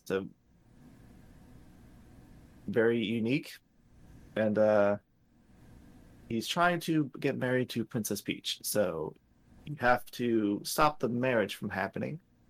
And as you get to the very top, you do the curtain minigame thing, and you end up getting into the going out to the veranda, but you're too late. Booster takes Peach and like jumps off the top of this tower. Somehow it doesn't die because it's a pretty tall fucking tower. And you have to chase him up the hill, which is another minigame that we mentioned before. Booster's got Princess Peach on his back, and you got the Sniffets running behind you, and you're like stuck in the middle. So you do that, and you end up in what the hell's this place called? Marriage Town? Marymore. Marymore, that's right. And there were people there having a wedding, but Booster kicks them out of the church and is proceeding with the wedding arrangements with Peach, but he has no idea that like what the fuck a marriage is. So He's like a it's 3-year-old. yeah, he's like talking like all kinds of weird shit. At one point, like Princess Peach is crying, and he's like, "You're leaking water from your eyes. What's going on? Ew, it's salty and shit." And I always thought it was a weird part. I remember as a kid, I'm like, that guy just licked Peach's face. That's weird. So yeah, it's a super like strange character and super strange like situation. Eventually, you have to pick up like 3 accessories that Princess Peach drops because she gets like tackled by something. I think it's one of the Sniffets. I can't remember. But she like drops all her shit. You have to pick it up real quick, and this is also another little mini game. But depending on how fast you pick up the accessories and talk to Booster, you either get a kiss from Peach, you get a kiss from Bowser, or you get a kiss from Booster. And as a kid, I always tried to get the kiss from Peach, but I was never fast enough. And through many, many save states, I finally accomplished it this last playthrough. And it's like we basically have time, like right before that first candle goes out. Is what it is. you know, I've never even noticed that. Yeah, because those candles go out after a certain amount of time. I'm guessing if you get it within 1 candle, then Peach. Because I got like within 2, and I got Bowser. Maybe it was 3. I don't know. I would assume it's the first candle then, because I had to literally like immediately talk to the first Sniffet before he could go into any of the pews, and then I had to, like the first chance I get, I had to talk to each of the Sniffets and then get the crown and talk to Booster. It was like 5 or 6 seconds. It has to be really quick. But it's not worth it because you don't get anything for it. It's just a nice scene, I guess. Yeah. Yep. So during all this, Booster actually thought like the wedding was just a fun party, and He just won the cake. yeah. And the 2 little turtle chefs, whatever they're called, bring a cake in, and it turns into a living human devouring cake somehow. and you have to fight it. And at the end of the fight, the Snippets just throw the cake into Booster's mouth, and he swallows it whole. And after you rescue Princess Peach, everybody goes back to Mushroom Kingdom, and you all decide collectively as a party to fix the Star Road, but Princess Peach has to stay home. But then when you're leaving, she jumps out the window, I guess, and floats down with her parasol and joins the party again. So you move on to gathering the rest of the star pieces, and you go to the next town, which is Seaside Town or something. And that place has a bunch of weird NPCs that are all like zombie skin gray, and they all talk very stiltedly. And it's obviously something weird's going on here, but they do tell you that there's a star in the sea where a sunken ship is. So you go to the sunken ship, you deal with all that stuff, and you meet Johnny, who's a shark. And he's got the star, and he challenges you to a fight. And if you win, you get the star, so you do. And you go back to Seaside Town, and as soon as you enter, the town elder is at the entrance, and he's like, I need you to give me the star. I am actually one of Smithy's goons, and if you don't give me the star, something bad will happen or whatever. Yeah, they don't. So ever you hand over the star. They don't ever say what they want the stars for. They just want them. Like, that's another thing. I was like, I gotta stop thinking. I gotta stop thinking about it because it's gonna ruin it. Like, what do they care if wishes come true or don't come true? Like, and then you're like, well, the wish thing's not very a strong motivator, anyways, because wishes are wishes. They don't really ever come true. So. Well, you make some people's wishes come true in the game. Yeah. Like Frogfucius, you can give him Cricket Jam or whatever. Yeah, so you can you beat this dude's ass, and or you give him a star, you chase him down. Johnny comes out of the water and stops him from running away. You kick his ass, you get the star. Before this, there's like also Star Hill, which is another like flyover zone, pretty much. You go in there and you fight some monsters, and you get the star. Like, nothing really happened there. You get to see everyone's wishes. That's like where the witches fell. Yeah, but like there's only one person that lets you know that it's their wish, and it's Mallow. Yeah. Because he gets upset. He's like, oh, you can't read people's wishes, they're private or whatever. So, I mean, that's cool, I guess. It's like, you read one sentence of people's wishes if you want to. Then after you get the star from the Shark Man, Johnny, you go to Land's End, which is more like filler area because there's not really any plot that happens here. You go to Monster Town, and then you work your way up to Nimbus Land. When you get there, you figure out pretty quick that this is where Mallow is from because he looks like all the NPCs. Basically, they're cloud people. Yeah, like fluffy cloud people, which is interesting, I guess. Too bad they're all retarded. Like all the NPCs, there's this weird like bird lady that's obsessed with birds named Valentina, who has said that the king there is sick, and that she's going to marry. They found Prince Mallow finally, and it's this giant dodo bird, and she's going to marry him and become the new queen. And everybody in the town's just like, okay, that's cool. So you talk to an NPC, and he's a statue maker for the king, and he's been making statues for this Valentina chick. And so he has a great idea to turn Mario into a statue and get snuck into the palace. So you do that. You infiltrate the castle. While you're there, you beat up Valentina and Dodo, and with the queen and king liberated, they tell you that they saw a star fall into the nearby volcano. You go there, you get the 6-piece star, you fight it gets stolen by these action rangers, so you kick their ass, and then you get the star back. You go back to Nimbus Land, and you tell the king, the queen, and they fix up this royal bus for you, and that sends you to Bowser's castle. And you fight your way through Bowser's castle, and you fight the sword that's stuck in the castle, and you learn that it's actually a gateway to Smithy's factory, which is where he's been mass producing his army.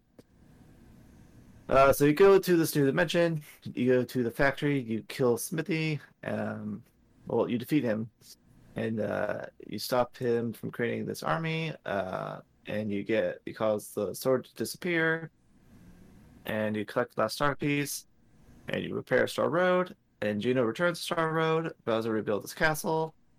Mallow regains his title as a prince of Nimbus Land, and Mario and Princess Peach return to Mushroom Kingdom, and everybody lives happily ever after. Yep. Until And that's the story. Until Koopa steals Princess again, and the cycle starts over.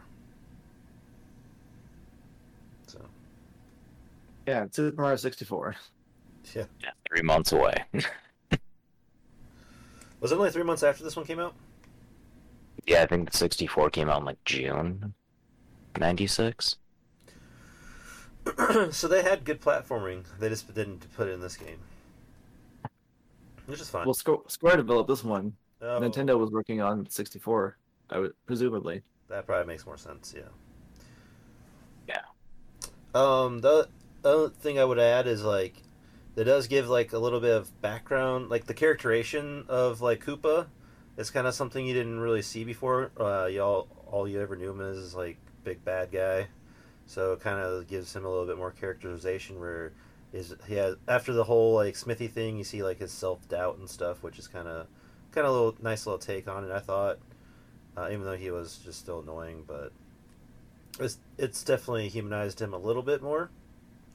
But yeah, Milo was annoying, and Geno didn't really say much, after you first get him. I don't think he really talks, does he? Unless he has to explain what's going on with the Star Road. Yeah, that's all he's there for. He's just info dump character.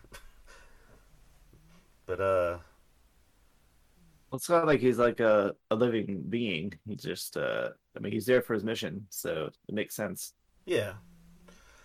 But it doesn't really ever start like developing a personality or becoming human or anything. It's just like, I'm here to fix Star Road, and then Star Road's fixed. I'm like, peace, see ya.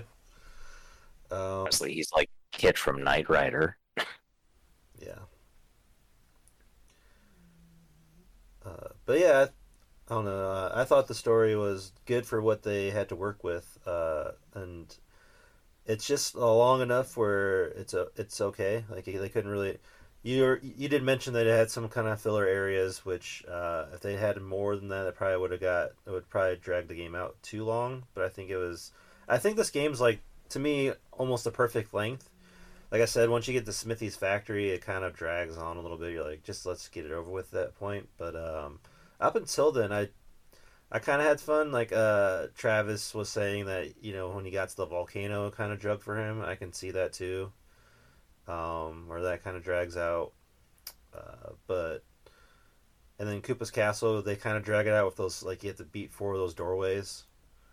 So, but other than that, for what it is, I thought the story was okay, and it wasn't just not bad, and you kind of got to turn your brain off, and not think about specific things. Just go with the flow. But I think the story is a 3 to me. Okay. What about you, Kyle? Yeah, so at the time, for a Mario game, it's probably the best story they ever had, but that's not really saying much. For what the writers were able to do, I think they did a good job. I mean, you're not going to take Mario and make him doing anything serious or anything even semi-evil. So taking, hey, we can't wish for things anymore, let's solve that. It's good enough, but it's pretty boring, pretty bare bones, as we said before. The best thing about the story, though, is like the characters they added in are great. Adding Bowser's backstory was fantastic. Malo sucks, Geno's whatever. Booster's awesome. You can actually even go back later in the game. I found this. I was randomly searching for hidden chests again. You can see after you beat Valentina that Booster and Valentina are getting like engaged on his tower. So there's a little bit more story in it than you think. But Oh yeah, when I went back, he was waiting for his next wife to fall from the sky. So it must have been yeah. So I must have came there before Cloud City. So if you go back after she jumps out of the clouds, that makes sense. So she landed at Booster Tower. Oh man, because I know I saw Exactly. I never went back a third time all the way to the top because it's kind of annoying to get back to the top of the tower. But Oh, it totally was. Like, I went back for the, let's get the casino card or whatever and randomly tried it. And, so there's a little more than I thought, but still, besides the added characters, Croco, Booster are great. Johnny, I like. Valentina's whatever. The end factory, once you get to the factory, the game doesn't make any sense anymore story-wise. Like, how did this come out of nowhere? I get we're in another dimension. Oh, we have to make another dimension to make a Mario enemy, and here's a guy who makes metal enemies for fun. Like, at that point, it's kind of whatever. So for the most part, I'm going to give it a 2. They tried their best, but you can tell it's kind of just thrown together to make sense of a really great gameplay system. I can get down with that. For me, I feel like the story's a 4 up until you get the situation with Princess Peach resolved, and then it's kind of like they didn't give a shit anymore. And the rest of it doesn't really feel fleshed out. Like you're being pushed. Yeah, like there's no flush to it. You're not really being pushed through the rest of the game. It's just like, oh well, we got to find the stars now. And I bet you, like a lot of people, love this game as a kid, but most of the time you rent the game. So as a rental, you probably only get maybe a little bit past Booster Tower if you have it for a weekend, And if that's all you remember, yeah, that's really good. But if you play the whole game, it kind of drops down a little bit. It's like I feel like they needed to add more of what they were doing. Like every time you'd go to a town, there'd be like a brief little scene, and the characters would have characterization. They'd be talking to each other. You get some information on what's going on in the town and stuff like that. But then everything after Booster Tower is like Star Hill, which is like literally nothing. And then you go to Seaside Town, and everybody's a zombie there, and like you don't have any discussion with anybody in the town. So you go to the second ship, and you have like a brief dialogue with Johnny, but I don't think any of the characters talk back. He's just like, yeah, I'm a badass. This is my crew. I want the star. You have to fight for it. Yeah, and I respect your jumping, bro. Yeah, and it's like, okay. And then you get back to the town, and the boss is like, oh, well, give me the star. And you do, and then you follow him up the hill, and Johnny's like, you can't escape. And you fight this guy, and you win. And nothing like entertaining happens. None of the characters talk really. Then you go through everything up until Nimbus is literally nothing happening with the plot. It says you just go to these new areas. Then you get to Nimbus and you see Valentina and Dodo doing their shit. And still none of the characters talk. Like the only character that talks is Mallow. And nobody likes Mallow. So they could have had like somebody, like even Princess Peach being like, oh, you're a prince, cool. We could be royal friends or something because I'm a princess or something, like some kind of something, anything. Not just Mallow being an idiot, being like, oh, there's another prince named Mallow. That's cool. Or another person named Mallow needs a prince. Like what a coincidence. It's like, no. Like even Bowser could have been like, yeah, I'm a king. That's not usually how this works, dude, or whatever. Like something. They could have had some kind of dialogue with the whole party there. And they don't. You don't have anything more until you get to Bowser's castle, and Bowser just sees like a couple of his minions, and he's like, "Oh," they're like, "Oh, I'm sorry for turning against you as brainwashed." He's like, yeah, "It's all good," and then you continue going, and it's frustrating because they had such a promising start, and then they just drop it. And whether that's because they were rushed, because the 64 is coming out, and this is like one of the last Super NES games that came out, don't really know. But it's definitely disappointing that it goes from being super promising to what we get at the end. So I'm giving it a 2.5. Yeah, I definitely agree with all those points you made, and not like that. Definitely put it more in perspective. Like thinking back on it now, it's like, yeah, it's really good up till after Booster part, and then it's like maybe that's the best story they come up with, and you're like, okay, now let's. They're like, maybe that's all the story they had, and then they're like, yeah, it's got to be longer, and they're like, oh, I guess we can do this and do this, and it's just a bunch of like extensions until you get to Bowser. So, who knows what really happened? Like that'd be interesting to look into. Like if the way it feels, it's like yeah, it's really fleshed out in the beginning, and then it kind of peters out after that. So there's got to be something more to it that be interesting to like research into. Yeah, definitely worth doing. Maybe if you find some stuff, we could do like a 0.5 episode or something. Yeah. We'll try to look into that, see if there's anything we can find, or if anybody knows in the Discord or wants to let us know. Like we'll be cool to find out that kind of stuff. Alrighty, so I guess that wraps up the story and leads us into Music Break 2. This is my pick. I really like the Smithy boss fight songs, so I'm going to be choosing the second half of the fight where he transforms. And yeah, it's pretty catchy, so hope you enjoy.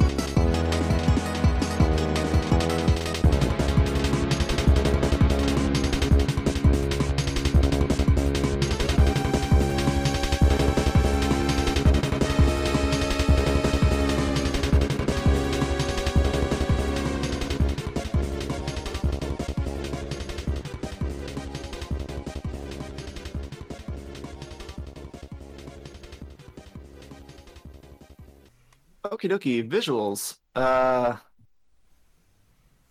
how about you start us off with this one? Sure.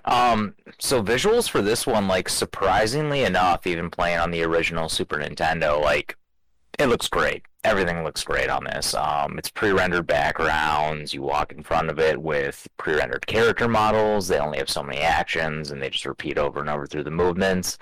But you have a fully eight-directional system of movement. Everything looks pretty crisp.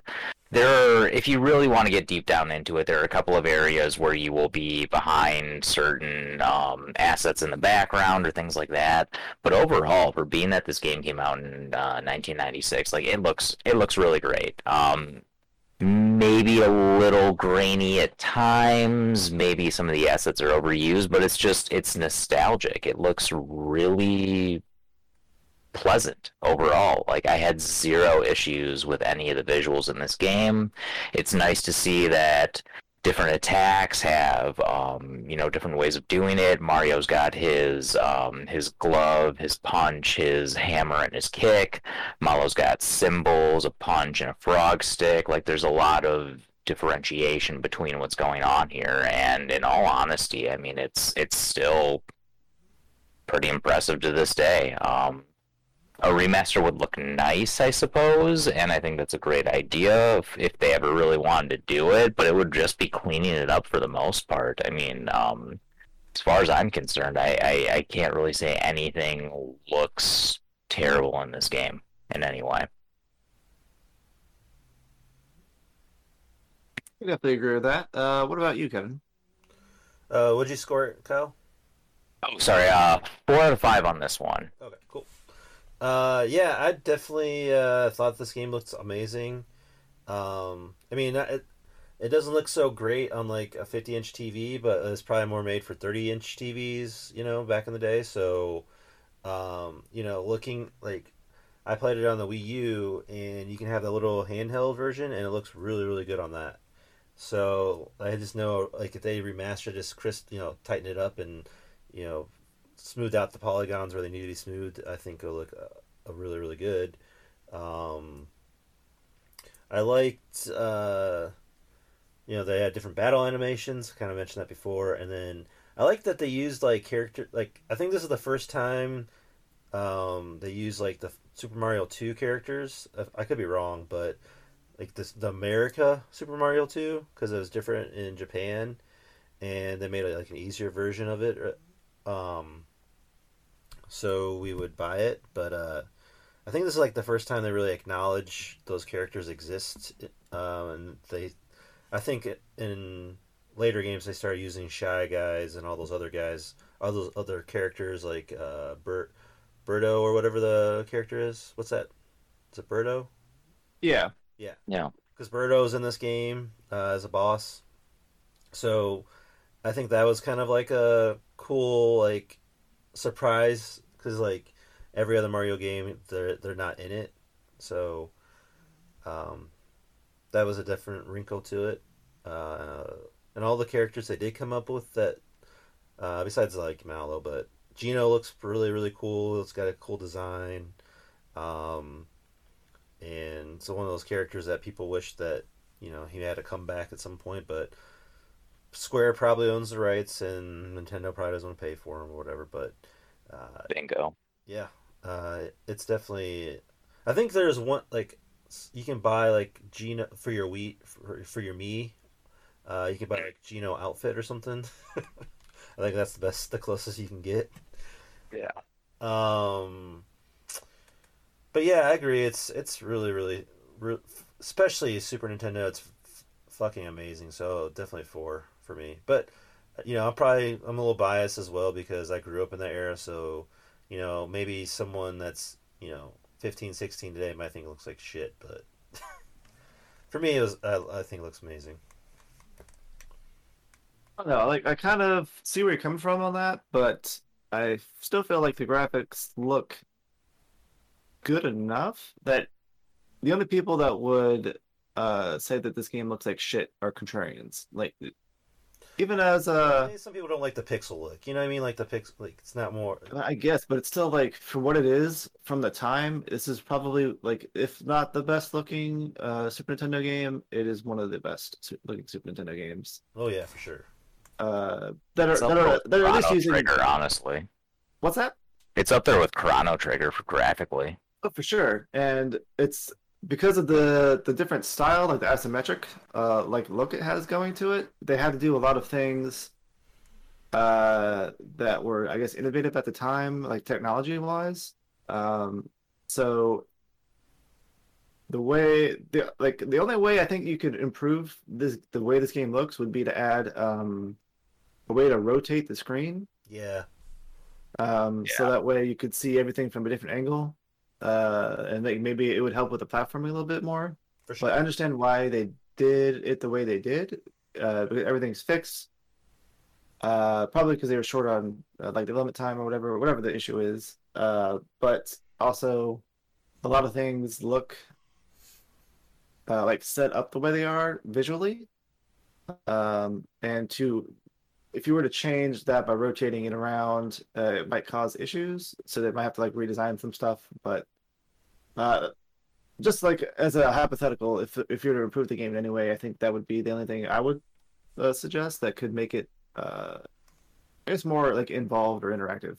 But otherwise, like everything you guys were saying, nothing looks bad in this game. Everything looks pretty great. There's lots of variety. The other thing I meant is that all the recolors are pretty much in the last areas of the last two dungeons, like Bowser's Castle and the Smithies area. Yeah. They use a lot of recolored monsters, but it is what it is at that point. The It's game's not over that big a deal. Yeah, the game's over at that point, so like, yeah, fuck it. And I thought the character designs were probably the highlight. There's lots of characters that are very well animated, and they're very distinctive in their personalities that are given through like their design. So I will agree with you guys and give it a 4 as well. That brings us to music/voice acting. The composer, as we mentioned before, is Yoko Shimomura. And I guess I'll start this one off. I feel like there's like almost 40 songs in the soundtrack, something like that, and I don't feel like any one of them is bad. Like there may be some I'll that debate Nimbus City on that one. Well, yeah, that Valentine one's is kind laughing in of the background. like there's not. Well, I mean, I don't know. I like the Nimbus Place one. It's got like a lighthearted feel to it. If I'm thinking of the right song, I may not be. I may not be. I might be thinking of Yes, like the Outer City theme is great, but the In Palace theme, where she's like laughing in the background the whole time. yes, because I was thinking of like the do do do do do do do do one. Yeah, and that one's great. Yeah. Maybe mistaken. So there's actually 60 tracks. Jesus Christ. Yeah. So for the most part, except for that, except for the Valentina song, but even that one's got its like appeal because it's like all her personality in that song, like that the regal, I'm better than you, feel. So it's good for her character, but it's definitely not like a listenable song, I'd say. But yeah, I think overall, like nothing is bad. Everything's pretty good, and I will also give it a 4 out of 5. Kevin.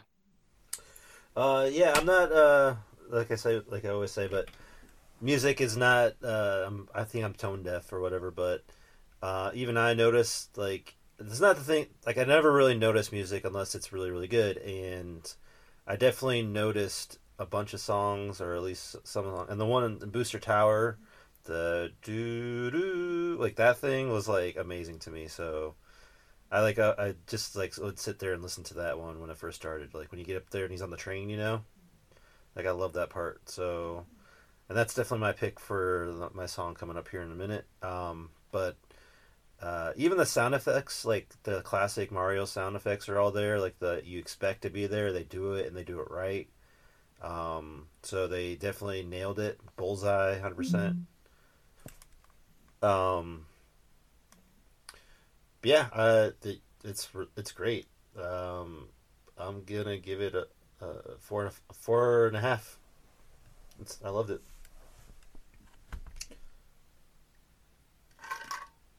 Alrighty, Kyle. Wow, yeah, honestly, the music is like surprisingly great for this game. Shimomura does a great job. From what I've read, looking into, a little research on the game, this is apparently the game that made her career like really lead off and, got some big ones under there. We're talking Kingdom Hearts. That's a pretty big one. Overall, Parasite Eve, Legend of Mana. A couple of the other Mario and Luigi games, Final Fantasy 15, even though some people don't like it, the music's great in it. Really, pretty much everything in this is great. The songs all fit the settings very well. Forest Maze, people probably would know without even having touched the game before, if you're on, memes or Reddit or TikTok or whatever. And even in the backgrounds of things, you can kind of tell a lot of the songs are very rhythmic. They follow a lot of similar patterns, which kind of fits in the whole theory or the whole system of the game with timed attacks. So you kind of just get that sense where a lot of thought was put into this music to set it up. Even the sound effects throughout the game are just fantastic. I won't lie. I mean, I've been playing this game since I was 10 years old. I could close my eyes and hit a lot of the timed attacks just because of the sound effects that hit beforehand. It's just so ingraining into your system and your memory. They're playing it through so long. So for this one, I am going to give a 4.5 as well. I really do enjoy everything about the music in this game. Yeah, I would say, in my opinion, the music is the best part about this game.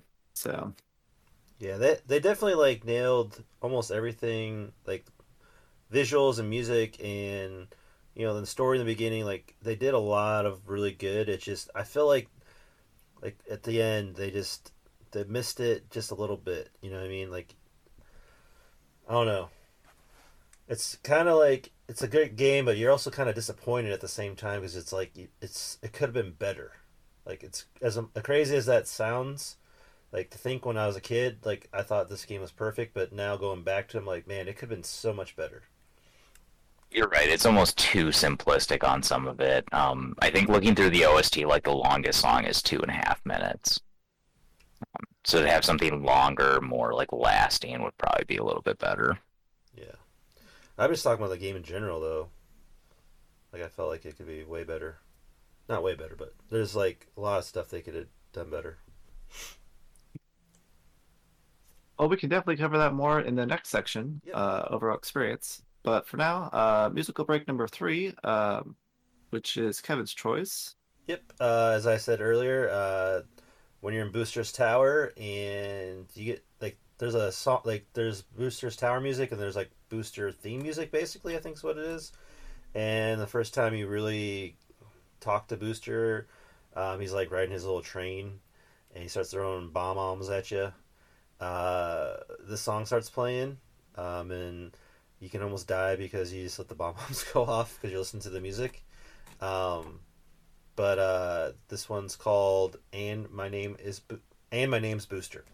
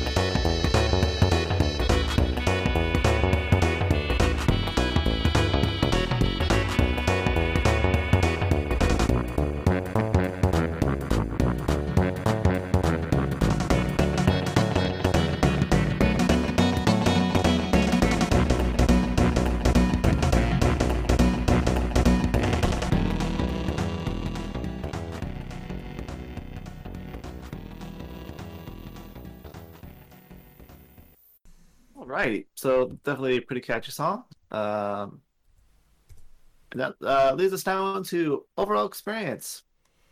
As Brent would say, it is expectations versus reality. We've all kind of come into our own opinion about what the overall experience is.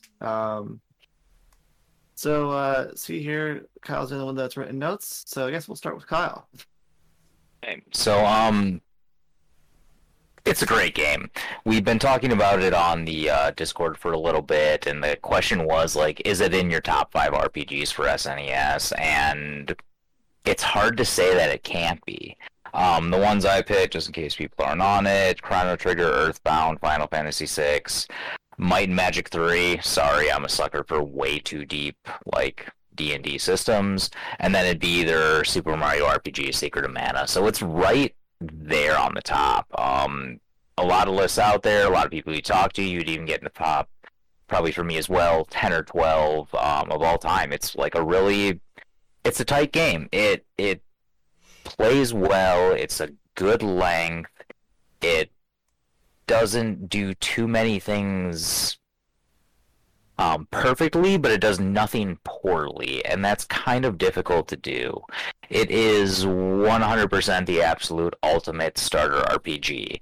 I've had my wife play it as her first RPG, and after that she started getting into Suikoden, got into Final Fantasy, more of that kind of stuff. Like when my kids turn old enough to play RPGs, I'll probably have them start with this one because it's just hard enough to feel good about it, but there's never a point in time where you're sitting there minus pearls if you can't figure that out in the sunken ship where you're just absolutely unable to continue with the game.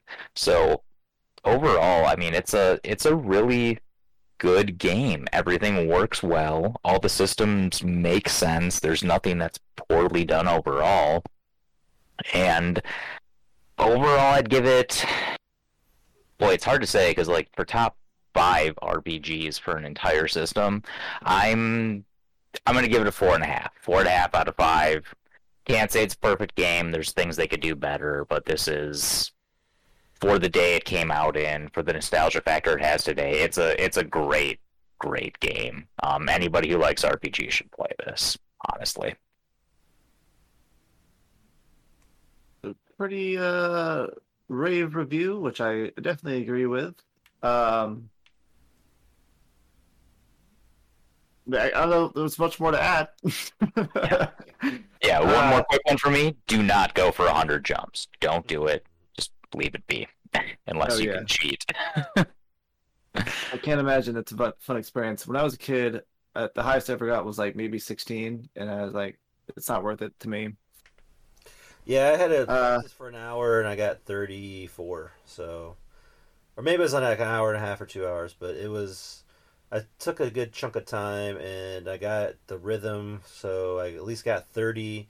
And then, like, when you're like, you just gotta have to time it perfectly every time, and you just gotta get your finger and everything basically trained, so you're timing it. Yeah, like I played the drums growing up. Like, that's kind of my jam. I probably, for the show, honestly, put in 30 to 45 hours trying this thing over a month's worth of time. And yeah, like, honestly, frustrating that I couldn't get the 198. I will even send a picture if anyone wants to see it on that, but one of these days I'm going to do it. This is one of, like, my bucket list things, I think, now. I just have to complete this. Yeah, if you get 98, you got to get to 2 more, so.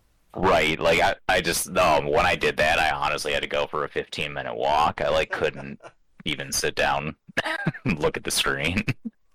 Damn. I can't imagine how frustrating that was. But you keep going. You find more games to play. Yeah.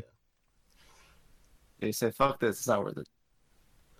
Or maybe it is worth it, but yeah. I mean, I don't know. Everybody's opinion and experience and stuff is going to be different. I mean, if there's a trophy for it, Nick and I would definitely get it, because I did. I can't say I never would do it, because I definitely did Pure Solar, the fucking maze thing, so I would probably do anything for a trophy. Yeah, I can't imagine this being as frustrating as that maze thing, so... Yeah. It's just it's kind of like the Final Fantasy X Lightning Strikes bullshit. Yeah. Yeah. So, from my overall experience, it was just as good as I remembered it being as a kid, maybe even better because I guess I'm older now, and I can compare it more to things I have played. Uh, I never, I've never thought this game was bad or mediocre or even good. I've always thought this was a great game, and playing it this last time just only further cemented that opinion for me.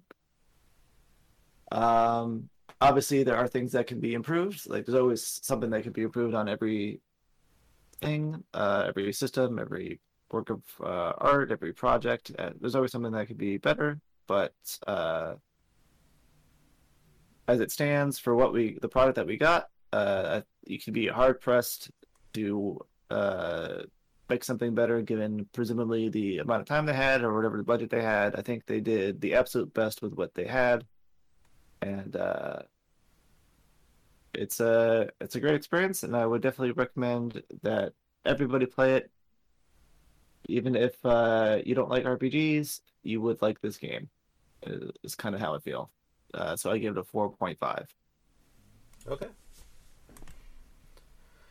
For me, I definitely really enjoyed this game, but the story part of it definitely when I rate RPGs or how I feel about RPGs when I rank them, story is a big part of it for me, and I think having a weaker story now that I'm older and I haven't played this since I was a kid, so I kind of didn't remember how light the story was. I mean, I kind of remembered, but not really, and it was kind of, I guess, a little disappointing. It wasn't like I knew it wasn't the greatest or I had the best story, but it definitely kind of took it down a notch, not too far. When I was thinking my top 5 Super Nintendo RPGs, it kind of fell down to 6 for me. But I also haven't played those other ones recently either. So I think it was like Final Fantasy VI, Chrono Trigger, Earthbound, Final Fantasy IV. I'm forgetting one other one, but I think this was 6 for me. It's still high up there. It's still a great game. I'm glad I played it. But I think the story knocked down just a tad for me, so I'm still gonna give it a 4 out of 5. It's still a fucking great game, but yeah, I think the story was just a little too short for me, but loved it. That's fair. It's definitely an important part of games for a lot of people. So yeah, that's why I definitely recommend starter RPG. You know, you're not having to think too hard about what's going on. You're just playing for fun, and it's definitely that. It's definitely fun to play. You're gonna say something else, Kyle? Oh no, just absolutely agree. I think pretty right on there. It's good. It's a really good game. Nothing spectacular. Everything maybe slightly above average, besides platforming. Yeah, I think that part took it down a little bit for me too, because I'm not a platformer. I mean, I like some of them, but I just need a double jump and I would have been fine. Like something like, because I just get annoyed when you fall and you have to like start all over again. And it's not like, it's just annoying. That's all. I swear, like somewhere Miyamoto's in the background. Like if Mario can't jump in this game, I will destroy all of you. That's fine. I mean, he have to have Mario jump. That's his thing. I still don't understand where the struggles come from, but you know, to each their own. I suck at. I just suck. Okay, sorry. Yeah. Yeah, it's not that it's tough. It's just bad. It's poorly done. I just feel like it's a slippery control, and I can't tell where I'm going sometimes. Yes, I know you can look at the shadow, and I did do that. It's just if sometimes you can't see the shadow, like when you're on the stupid vines, and you can't like move around in the. I don't know.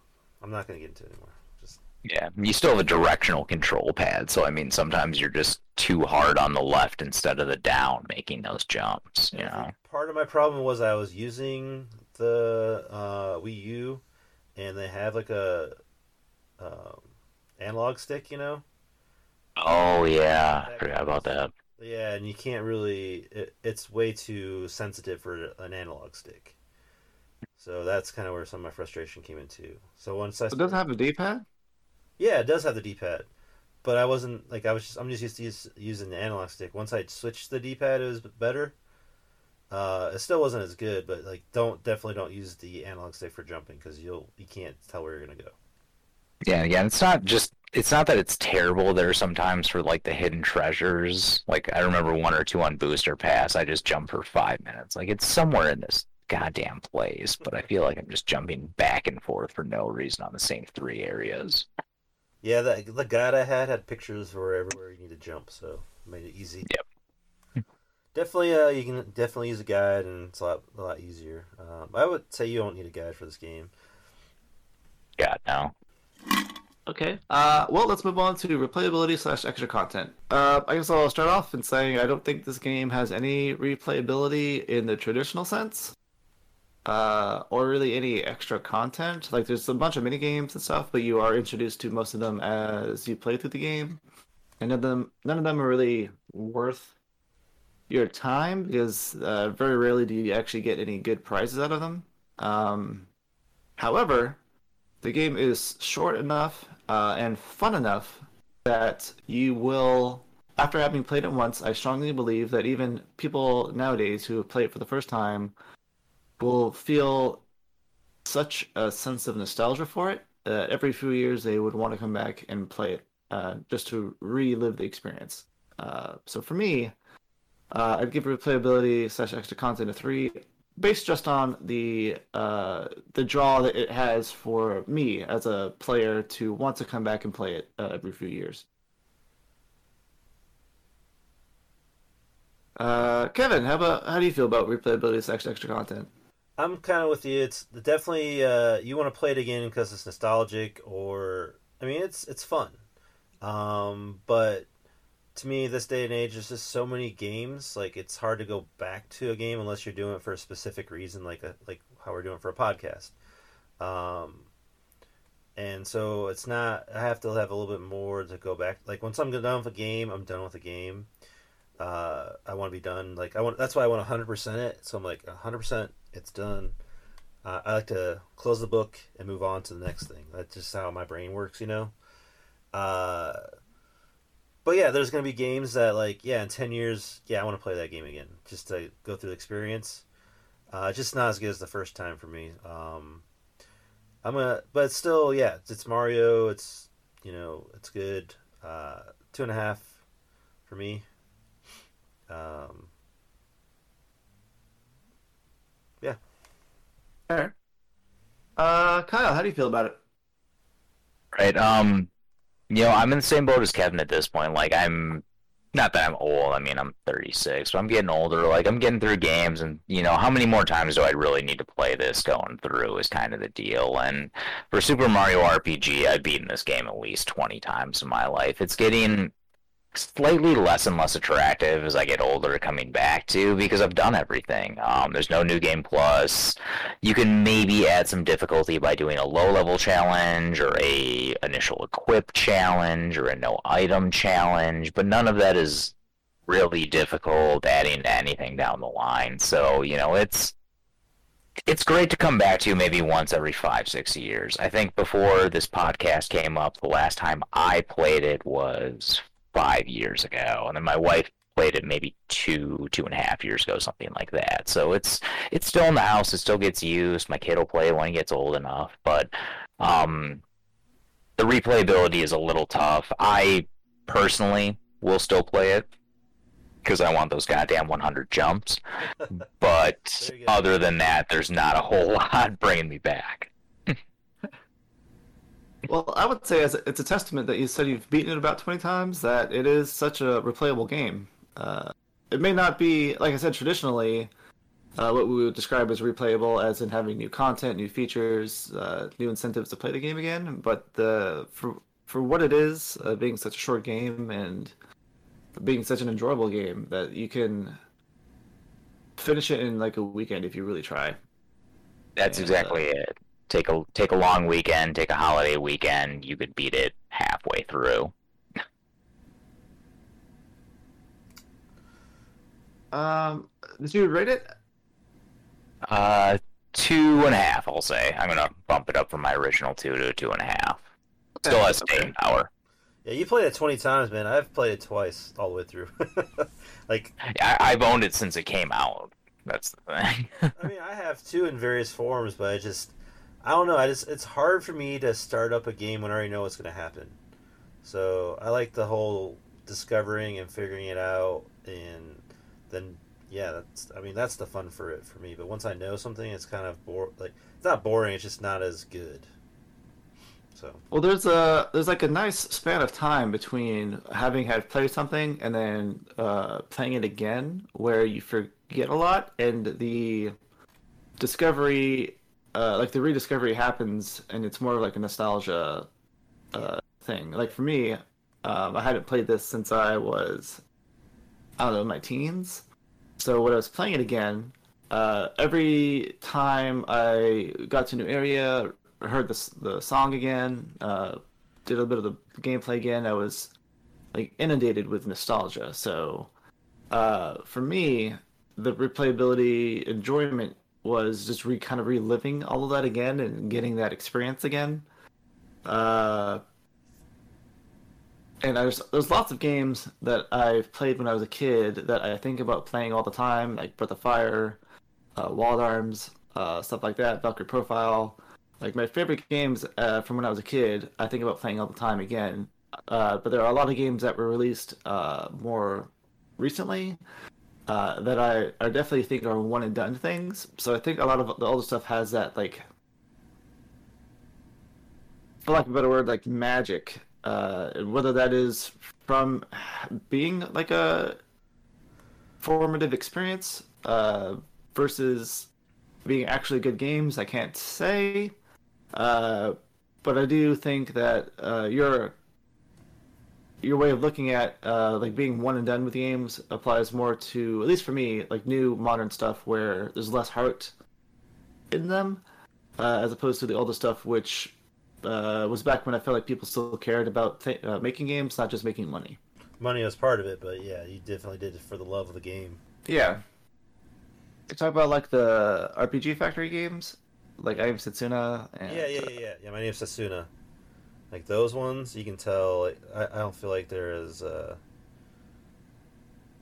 They just kind of felt like boring to me. The one I played was Lost Sphere. I don't know if you played that one. Okay.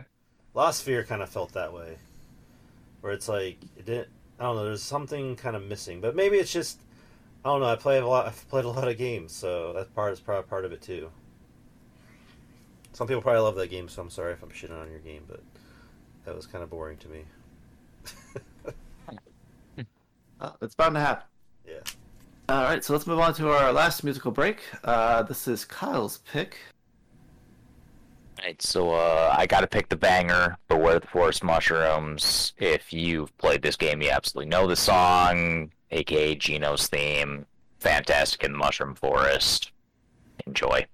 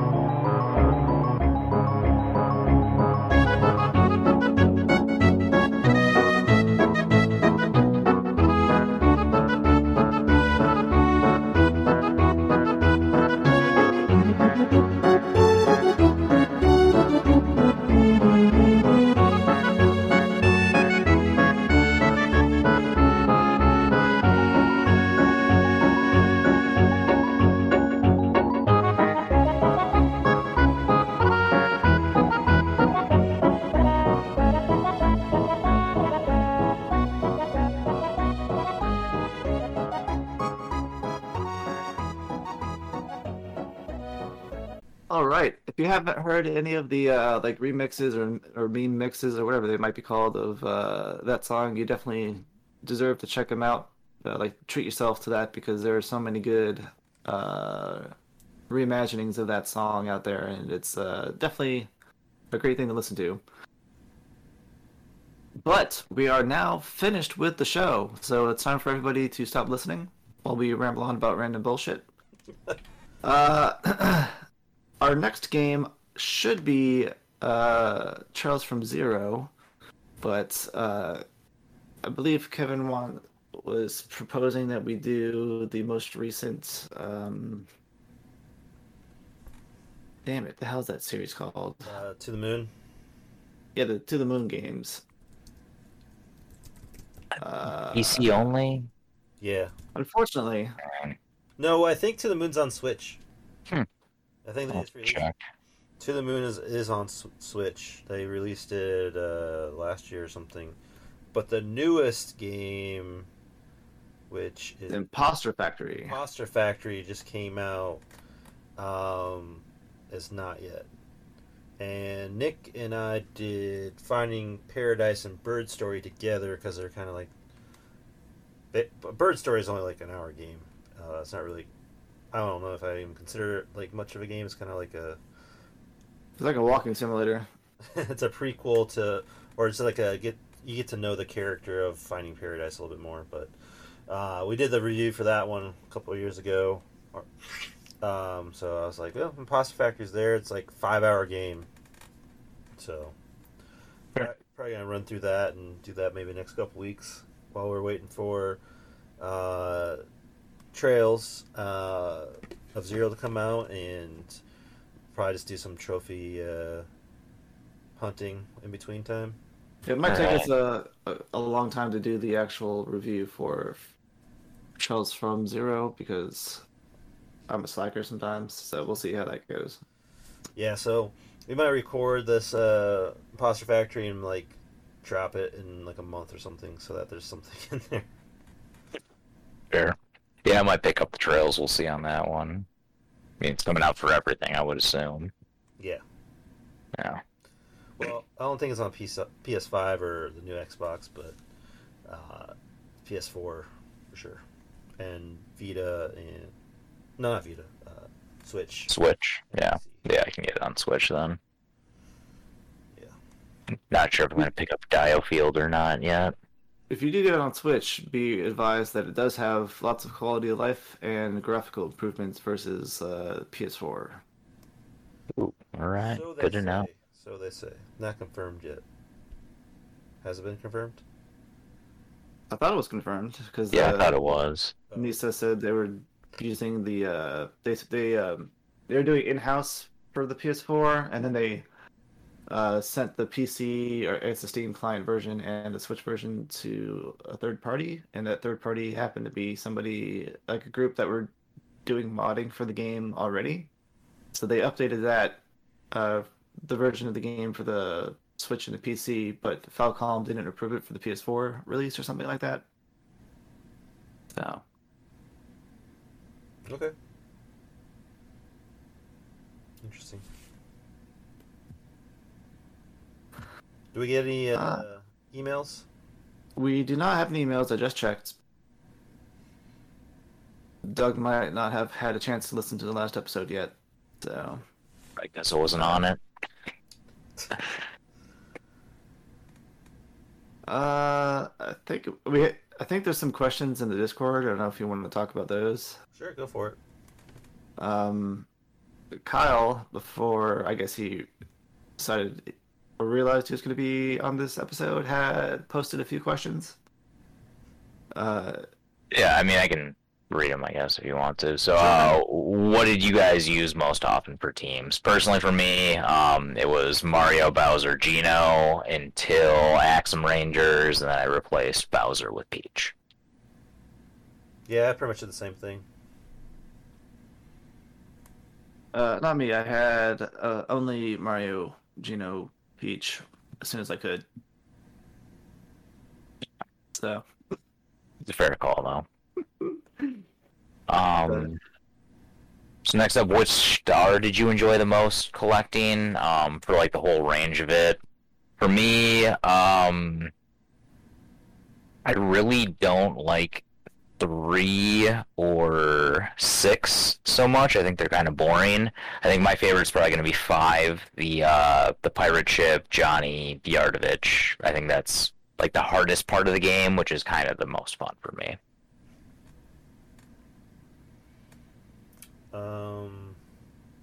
I don't remember. I don't think I have a favorite one. Sorry. Is Booster's Tower, do you get a star there, or is it after?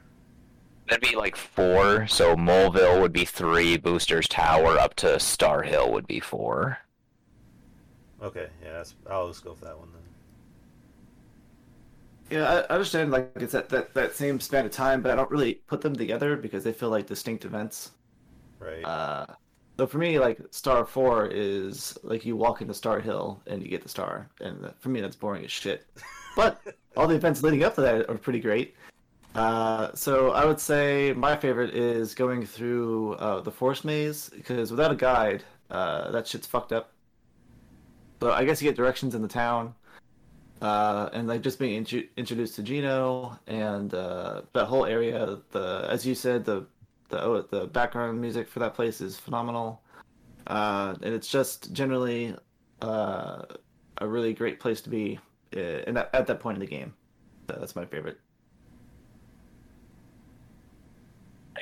Next up, Total Jumps again, 98. Tried my best. Mine was 36. I was 0 because I didn't even attempt it. Well, you probably at least got 13 just by hitting the button, because that's... No, I didn't use the ability one time. Oh, you didn't? Just No. cheated for the 100. Yes. Damn. Smart. Alright, then finally for me, favorite weapon types. There's a lot in the game. I really like Mario shells. I hate the lazy shell. It sucks. But the knock-knock shell and whatever the middle shell is, I can't even think of the name, are great. I also do like the hurley gloves with Bowser throwing Mario. It's fantastic. Yeah, I think mine are the hurley gloves, because that's a funny fucking weapon. Like, he literally grabs Mario and throws him at the enemy. That's classic. Like Peach's frying pan, because the visual of her just going around beating the shit out of people with a frying pan is pretty good. Yeah, that's pretty good too. Yeah. I like Yeah. it. So the only other questions that weren't joke questions is from Spokes, and he asks favorite enemy. So for me, I probably would say based on just like design, I always liked those weird frog dudes in the first sewer area, like the green frog creatures. Because they like when they attack, they like move their arms in a weird way in their head and like spit out the fucking whatever it is, like phlegm or whatever the hell they spit at you. And that always struck me as like a super odd enemy type to fight.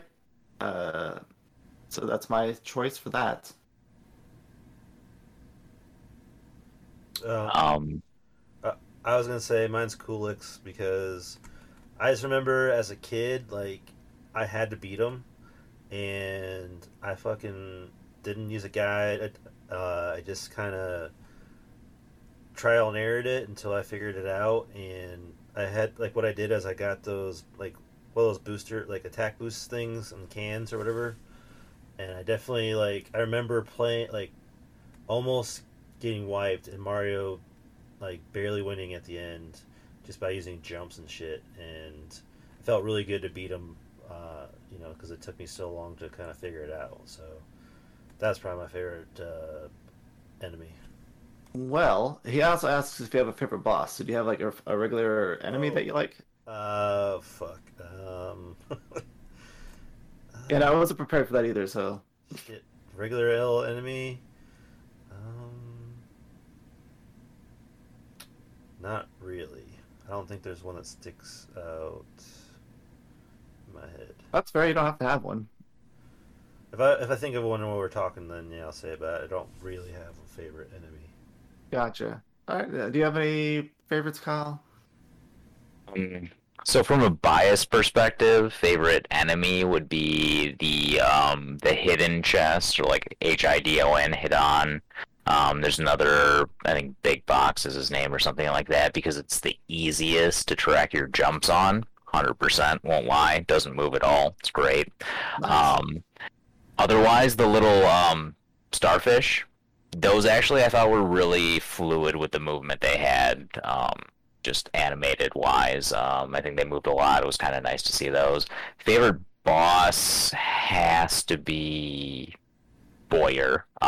Locking out one of your abilities throughout the round is just kind of a cool mechanic. It's probably the most strategic challenge of the game, honestly. I could get down with that. That's a pretty good pick. I actually like Johnny fight a lot because if you keep one of his minions alive, he doesn't do the one-on-one duel with Mario, but I liked the one-on-one duel because I think that's a pretty cool aspect to the fight. I guess a close mention would be like fighting Valentina with Dodo and having Dodo take away somebody and for them to have a one-on-one duel. I always like this kind of things where it's like the first time you're going through, it's like, whoa, I was not prepared for this. Yeah, that's unique. What's going on? Yeah, that's pretty cool. Okie dokie. Well, I guess that finishes the episode today. Did y'all have anything else you wanted to add before I wrap up? Not much. I don't think there's much to add. It's a great game. If you never played it, you should. I mean, I don't think you're listening to this if you haven't played it, but definitely, if your kids are interested, this is the one for sure. 100% agree. Start anybody on this. Great times, good stuff, and nice being on the show again. Yeah, it's always great to have you. Yeah, thanks for coming on. Anytime. Sure, Travis will be disappointed, but whatever. People like you more than him, so it's whatever. Yeah, we'll have to put the listener notes 1 versus 1, see what happens. Oh yeah. All right. Well, we have a Discord, so hopefully this Discord link in the show notes, show description, whatever the hell it's called, works. You can come join us out and have some random conversations about random shit. Generally good times. We don't have any emails, so no emails, but you can give us a new one at rpgshow.podcast@gmail.com. Feel free to send us any questions you might have if you don't feel like checking out the Discord. You can also check us out on Facebook. Whatever, you probably just search RPG Show. I'm sure we'll be on there. We do have an Amazon affiliate link. Click that, spend some money. Nothing extra comes from you. It all comes out of Bezos' pocket. You could also listen to our friends Blaine and James on the Is It Worth It podcast. There's also Kevin and Blaine doing Video Games the Movie. Do you have anything lined up for that soon, or no plans yet? I need to watch Assassin's Creed. I haven't done that yet, but that's the next one. Oh, okay. I'll watch that. It's okay. Is it? It's a video game movie. Well, if you play the games, it's like, what the fuck? This is nothing like the games, but that's every video game movie. So yeah.